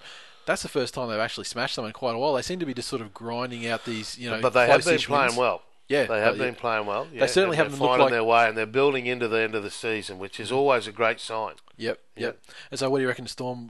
If you're a betting man, what are we going to say? Oh, I don't. Just 1-12. Yeah, that's what I'm a. What do they call it? Head to head, mate. I don't care. Head to head. All right. So Storm to win it. Yep. No worries. Super Saturday game number 1: the Gold Coast Titans, your guys versus the Cowboys. That's skilled. We're getting closer to a win every loss we have. So the law of averages says that we're due. And look, I take great faith out of the way we played in the first half against the Broncos. If we can repeat that, the only concerning factor for me is that Ashley Harrison's out. Yeah, and what's the status of that injury? He did have a little operation on that injury, and he'll be back, soon enough. But it did. He will make it back before the end of the season. There's a big possibility that he will. Yeah, and he might choose to rest it. I don't know. I mean, if anybody deserves a rest, Ashley Harrison does. He's a fantastic player. He's one of my favourite players of all time for Queensland, the Broncos, the Rabbitohs, the Titans, whoever. He just gives 100% every time he walks onto the field. Yep. Nobody pushes him. Nobody asks him. It's in him. And he's just a marvellous rugby league player. So with him not there, it's going to make it tougher for us, but I think we can do it. I mean, they're going to be without Thurston again. Exactly. So it's one of those games, you don't know which Cowboys side's going to turn up. No, exactly right. I don't know what the status of Matt Scott will be. No, I don't have it down here either. But with them travelling down here, I think it gives us a little bit of an advantage. Agree. Yeah. And I think everybody should get their asses skilled. Oh, I hope they do, Nate, because... Can you announce a special? Is it going to be half-price tickets? I'd love to be able to. Can I lie? Only if you're going to be the guy standing No, I'll be hiding. Yeah. I'll be up in Brisbane. Look, it'll be a great game, and it's on a Saturday afternoon. You should be finished at the beach by then, and sure thing. Get the kids and come down, and you'll be home by 8:30. And it's getting warmer too. It is, yeah. So it's not going to be as freezing as it can be. And we really need some help. We do. Everybody says that, but we do. We'd love to get some support here and really get some fans on Saturday night cheering us. And 2 Queensland sides too. I mean, it might be a bit more built-in support anyway. True, yeah. We always have a good crowd, and there's been. I know corporately there's been a good interest. So, yeah. Okay, so you're going to tip the Titans? Yeah. They're going to do it? Yeah, they are. Training well? All right, are, then. Yeah. Okay, everyone, you heard it here first. Titans specials. And Bo Henry's playing. And Bo Henry's debut for the Titans after the injury we spoke about earlier has recovered. Yeah. And so he'll be starting in as 5'8"? Yes. Brilliant. Wonder how Princey will go with him. Oh, I think Princey's got enough experience to play with anybody there. Yeah. And, the one thing that Princey needs is somebody to help him. It's a bit like the Farah-Marshall combination. And Matty Sharma, who hasn't put a foot wrong for us. How good is he? He is. He's just, he's where a did you best find little him? bloke. He's an Ipswich boy. He's a local kid that came up through the system. Yeah. And lobbed on our doorstep, mate. And we took him under our wing. He came into the 20s side. Yeah. And he it's a really funny story because when I first saw him, he was playing in the under-20s, and I'm thinking, why is Nathan Friend playing under-20s? Because he had the headgear, he had the same style, the defence, the way he runs the ball. Yeah. He's a real copy of Friendy. Yeah. And he's got his opportunity through Nathan's injury, obviously. And, he really still reminds me of Friendy, the way he plays. Yeah. He's in everything. He's in every tackle. He's in every run the ball. He tries his hardest, and he has not put a foot wrong For a young kid, the amount of responsibility that Cardi bestowed upon him, he stood up and really handled it perfectly. It's great. I mean, certainly. I mean, I think if Titans fans would have been, nervous about the loss of Friend at the end of the year, I mean, since Rama's come aboard, I mean, they'd be feeling a lot better about things now. And it's by having a guy like a specialist halfback or 5'8" come into the side to support Princey, it's going to take a little bit of pressure off Matty Shrama as well. For sure. Because it's going to give him better options from dummy half. And you may even see him run the ball a little bit more. Yep. And I like it when he runs the ball because he's got good speed and he's got an uncanny ability to duck, exactly the same as Nathan Friend had. And he's not that massive to start with. No. So when he ducks, you've got to get pretty low to get him. Exactly right, and he's just as likely to come out the other side full steam, And I love that about hookers, that the ones that can do that. So it's hard. Rather than your ones like Kerrod Walters who had stuck his head right up and never ducked. Kerrod could nearly touch his ass with the back of his head when he ran. But it's funny that in such a tough year with the Titans, we've introduced some really, really good players. Like Ryan James. How good was he before the injury? Unbelievable, mate. And then little Matty come on board and obviously Jordan Rankin stepped up for a couple of games as well, and he never put a foot wrong either. So, it does go well with the future for us that we and really pleasing that we've been able to produce all those three kids as local juniors. Yep. And for them to all come out at once. And that's almost. Do you feel like it was kind of like really early in the cycle for the Titans to get fourth year, mate? Yeah, that's ridiculous to think that we've plucked three first graders out of our 20s competition that have all come into the grade and not put a foot wrong. Yep. That's an amazing conversion. It is. You got me convinced. You convinced me. Titans are specials. The more you put on, the more you get back. Super Saturday game. We'll soon find out about it Sunday morning on Twitter, I'll bet. You're going to cop it now, aren't you? Oh, yeah, no. Fuck me. No Thurston, no chance. Titans specials. Super Saturday game number 2, West Tigers versus the Sydney Roosters. Big game for the Tigers. Last game at Leichhardt for the season. Yeah, I think they can win. I think the Roosters have been playing like dead set bastards of late. They managed to eke out that win against the Panthers the other week, but I think that was quite possibly a product of the Panthers playing well below themselves rather than the Roosters playing that amazingly. They were well below themselves that night. One thing the Roosters are lacking this season is defence, and the Tigers, if they really want a game to kind of tune it up their attack again, that we know they're all capable of, then I have a feeling, especially at Leichhardt, where they sort of... The hard thing with the Roosters is when you look at their playing roster and you go through them individually as players, they've got decent players. It's mystifying. It's like the Dogs as well. I mean, Sean Kenny-Dowell is as good a player as you'll find in this competition every day of the week. And you get into Todd Carney and you get into Mitchell Pearce, State of Origin halfback, Braithen Nasta, the level of experience and knowledge that he brings to the game every week. And then you have a look at the Giants that they've got, and Uasala or whatever. Frank Paul, the wrecking ball. And a little hooker mate that just plays his ring out every week, Jake Friend. Like, you'd just think that they'd be going, and Sammy Perrott, who's never had a bad game in his life, you'd just think that they'd be going better than what they are. And the fact that they played in last year's grand final, it's as confusing and as bemusing as it is that the Titans are in the position they're in, because it was, second and third last year. Yeah, and I mean, and even for the Roosters, it was like spoon final, and then they're a shot of getting a spoon. So the measurement between the penthouse and the shithouse isn't that far, mate. No, it could happen to any of us. Exactly right. Ask the K-Man. Ask the K-Man. He's still reeling. Oh yeah. Geez, I mean, they asked to get into the grand final that year, didn't they? Okay, Super Saturday game number 3. Cronulla Sharks at home to the Newcastle Knights. For no other reason than the fact that they're at home, I'm going to go with the Sharks. Yep.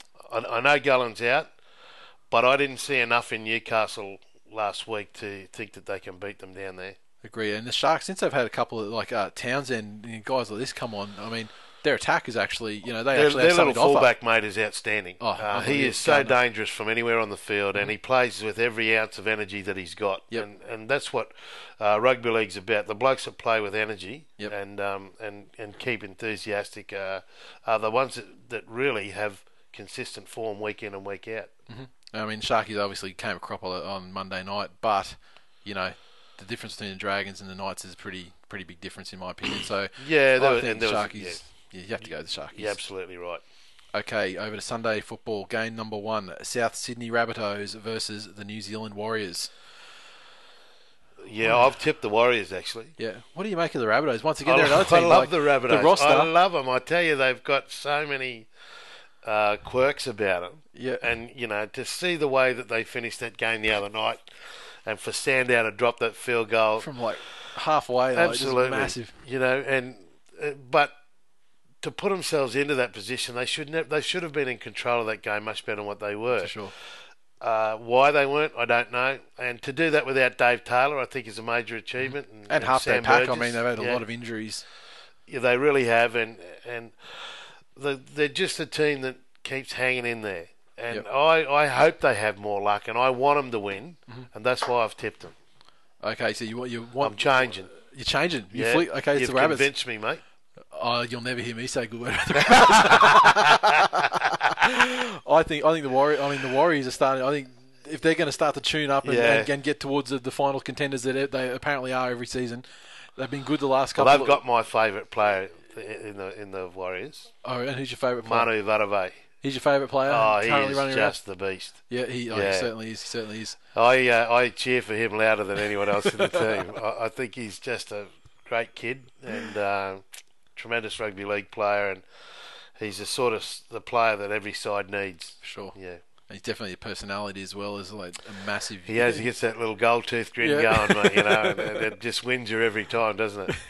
Yeah. I think the Warriors. I mean, if they're going to be the contenders that everyone likes to think they are, then they need to start proving it against guys like the Rabbits.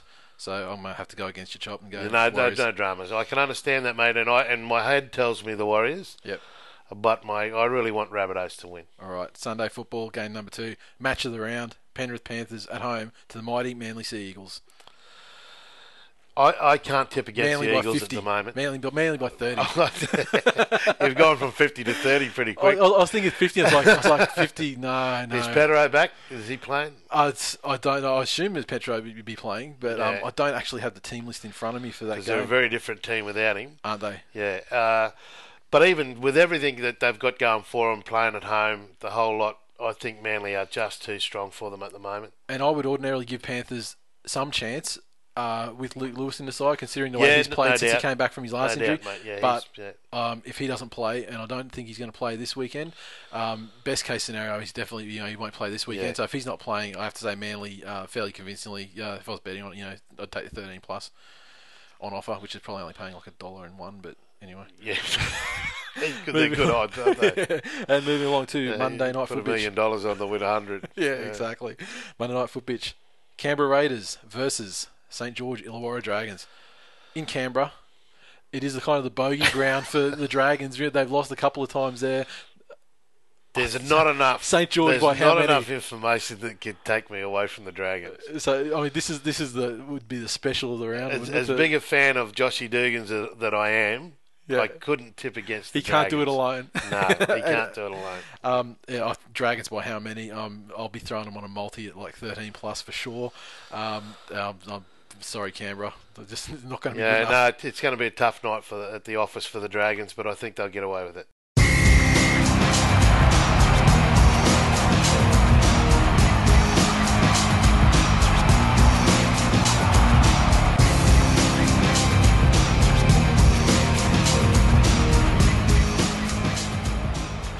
That's full time for episode number 57. As always, you can interact with us on Twitter, so follow at TWI League.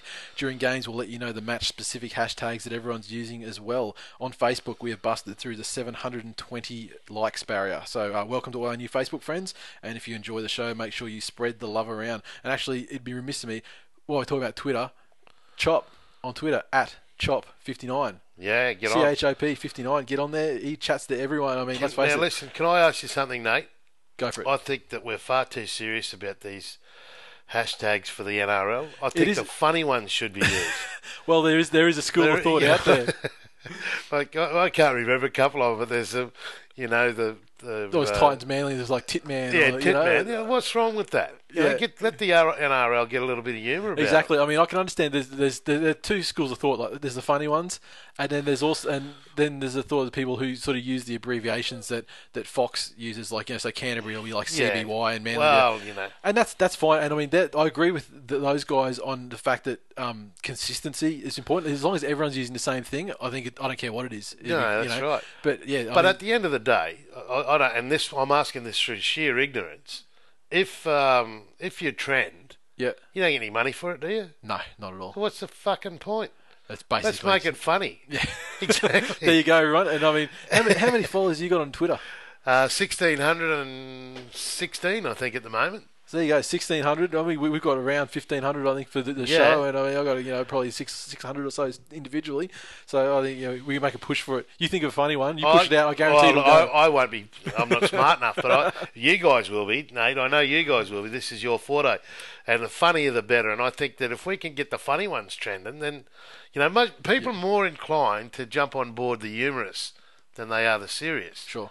And I think the NRL needs to recognise that and get a little bit of fun going, and throw some stupid stuff out there. At the public. Think that's part of the issue. I think why there's such a division in between how the tags are run, because no one's running it.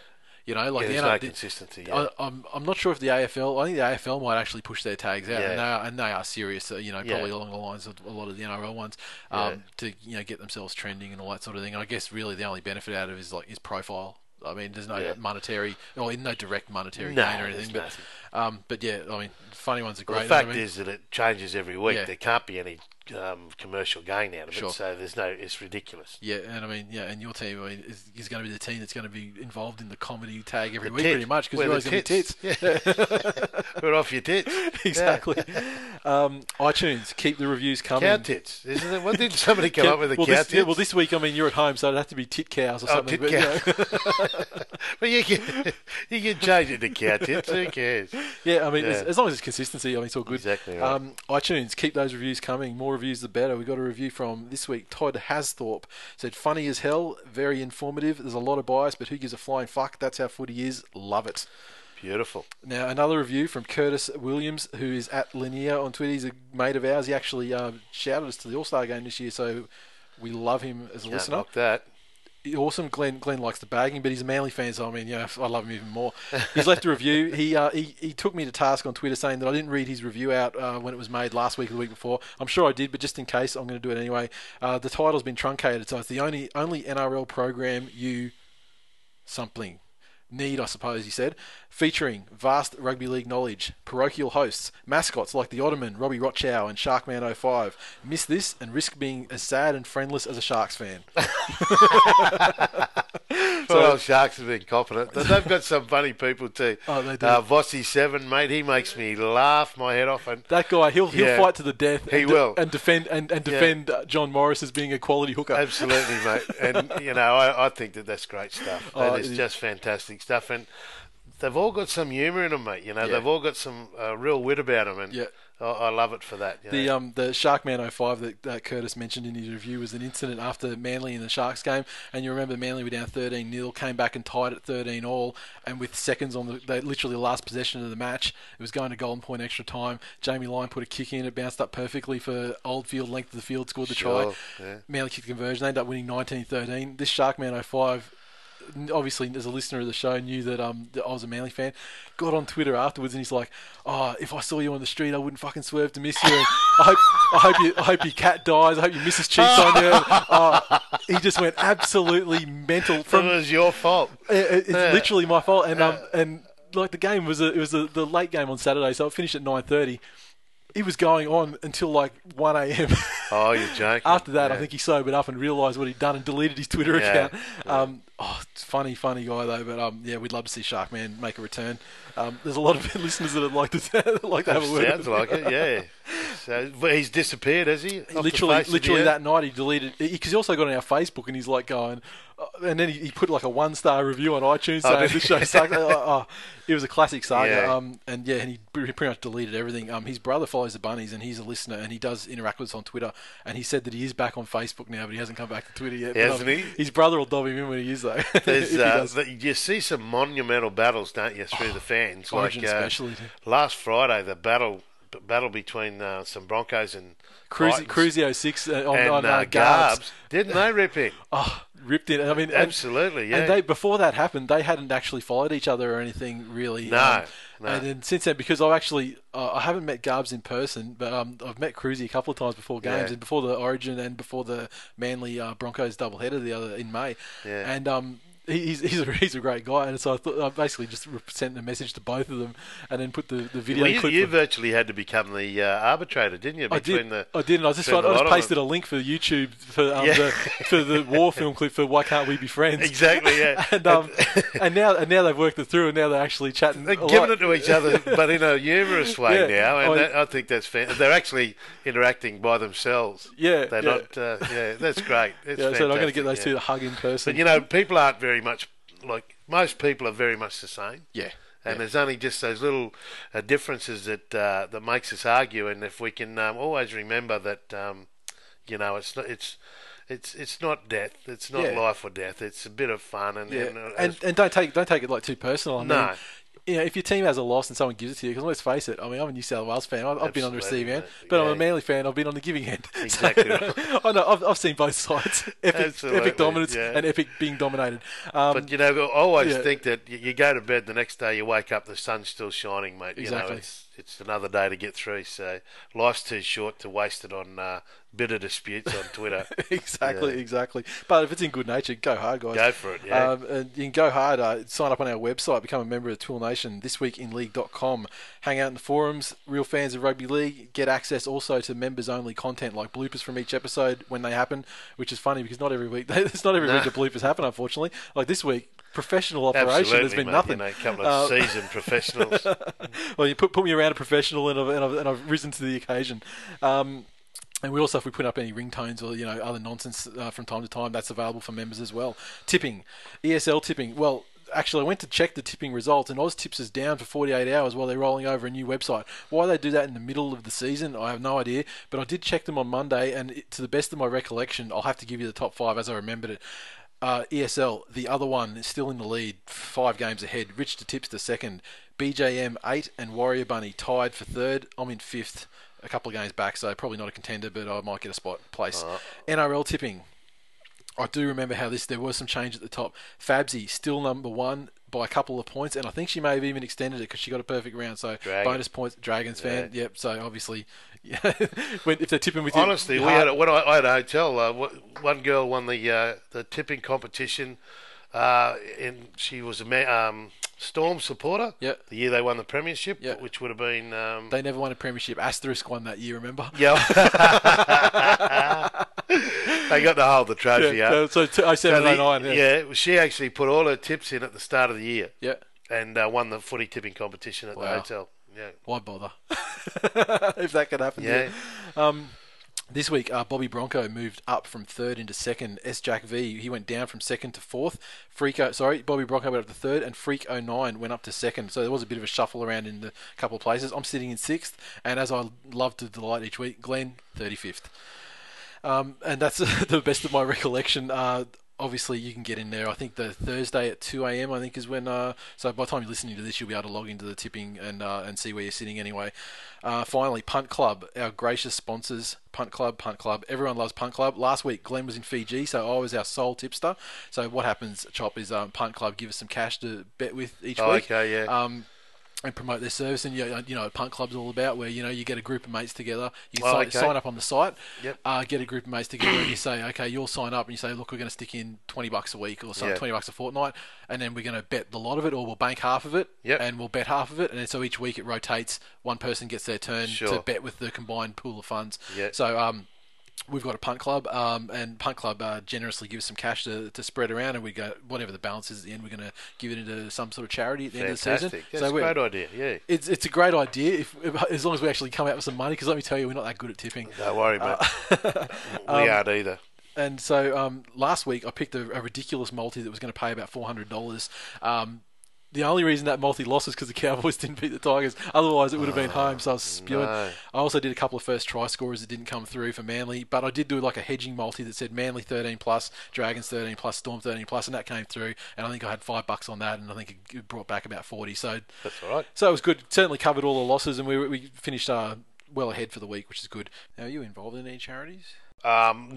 Not per se, but yeah, I'm a patron of a organisation called Teenage Adventure Camps Queensland, and these guys are a local Gold Coast charity, and what they do, mate, is that they bring people, teenagers down that have, basically in palliative care, who have been given a life sentence. Yep. And they allow them to have experiences like riding on the back of Harley Davidsons, sure, and getting in boats and skydiving, hot air ballooning, all those sort of and things. Stuff that they would never have the opportunity to do, and they bring them down, and they're completely voluntary. It's all volunteer. There's no paid people, and yep, they all get together. They have a week at Currumbin, yep, on the Gold Coast, and people just give everything they've got to make sure these kids get some sort of joy in their, in their final. Do they bring them down? Are there like a couple of retreats a year, or they do it once a year? It's normally one big thing a year, and they have a couple of events a year to raise money. They always have a sportsman's lunch at Currumbin RSL on an annual basis. Myself and Scotty Sattler are actually the patrons of the organisation, and a great group of people, fantastic group of people that work tirelessly to try and make the difference for those poor kids that are having a real tough battle in their lives. Oh, sounds good. Sounds good. And what's the website for that that people can look at? There would be, mate. It's just TACQ, TACQ. Yeah. Okay. So, and it'd come up, I'm sure, as come up, and just plug TACQ into Google. It'll come up. It should do. Yeah. So get on it, guys. Sounds like a good cause. All in uppercase. Yeah. Well, yep, no worries. And finally, from me, competition time. As you know, basically we're finally getting to the stage where we're going to get some merchandise together. So got a designer finalising the designs. Yeah. We're going to get some T-shirts, a couple of different designs relating to catchphrases and stuff like that the show has. Yep. And what we're going to do is the first batch that we produce, we're going to basically put it out there for fans. Okay, the shirts are available. First group of pre-orders, and how many there are, we'll order that batch, and we're actually going to get that batch numbered individually. But the very first shirt, the number one shirt, we're giving away. So I go through the rules every week. Save time this week. I'm not going to go through the rules of competition. It basically, involves following us on Twitter, like on Facebook, drop us a review on iTunes, that sort of thing. And we're just going to give it randomly give it away the first one to someone who's fulfilled all that criteria. Sure. The shirts are just about to go into production, so it'll be not too long now before it's drawn. But if you want to get all the various rules and everything and the things you need to do to win, go to bit.ly/twilcomp, TWIL comp, and that'll link straight to our website. It's on thisweekinleague.com too. You might have to scroll back through a couple of entries to get to it, but otherwise go to bit.ly/twilcomp, and that is all I have for the show. So thank you very much, Choppy, for your time. Oh, look, mate, very generous. We've gone over a fair way than we initially had arranged. Look, mate, I appreciate you actually asking me to be part of it, and I think it's anything that can promote our game, rugby league, and particularly with a bit of humour, and can cross all boundaries, mate. That's a great relief and release for all supporters, whether they be New South Wales, Queensland, whether they be Manly or Dragons. This is what our game needs to stay strong, and I congratulate you, mate, and I'm very happy to be a part of it. Thanks very much. And I'll also give a shout out to Paraman as well. The K-Man, Kyle, mate. because Kyle was the initial. I mean, months ago he was talking about when he first started going back and forth with you. He was trying to saying you should get Chop on, and also Nigel Bridgman. I think he was the first one to actually come up with a suggestion as co-host in replacing Glenn for this week. So and there. the tough thing for K-Man is he's had a bad year with Para. Yeah. And his cat's gay. Yeah. And So he's had a double whammy, mate. Yeah. There you hear that. There you go, Paraman. You're basically losing at life, and that's the word according to Choppy. So that's all for me this week. See you next time.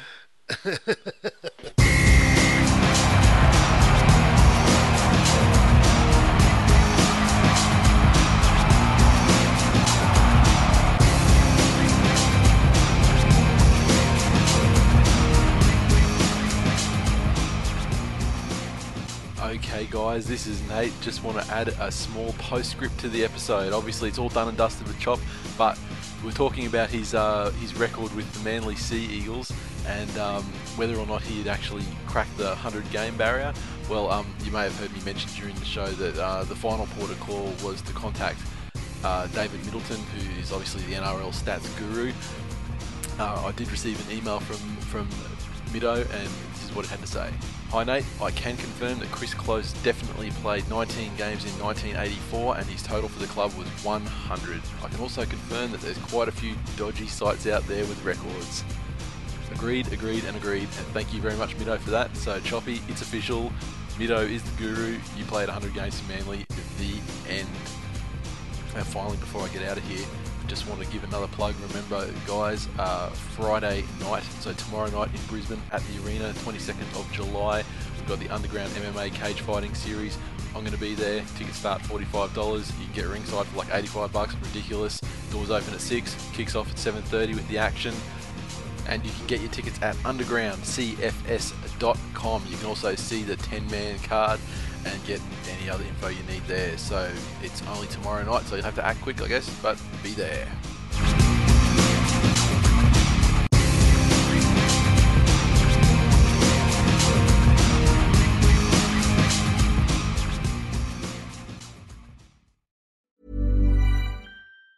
Even on a budget, quality is non-negotiable. That's why Quince is the place to score high-end essentials at 50 to 80% less than similar brands. Get your hands on buttery soft cashmere sweaters from just $60, Italian leather jackets, and so much more. And the best part about Quince, they exclusively partner with factories committed to safe, ethical, and responsible manufacturing. Elevate your style without the elevated price tag with Quince. Go to quince.com/upgrade for free shipping and 365-day returns.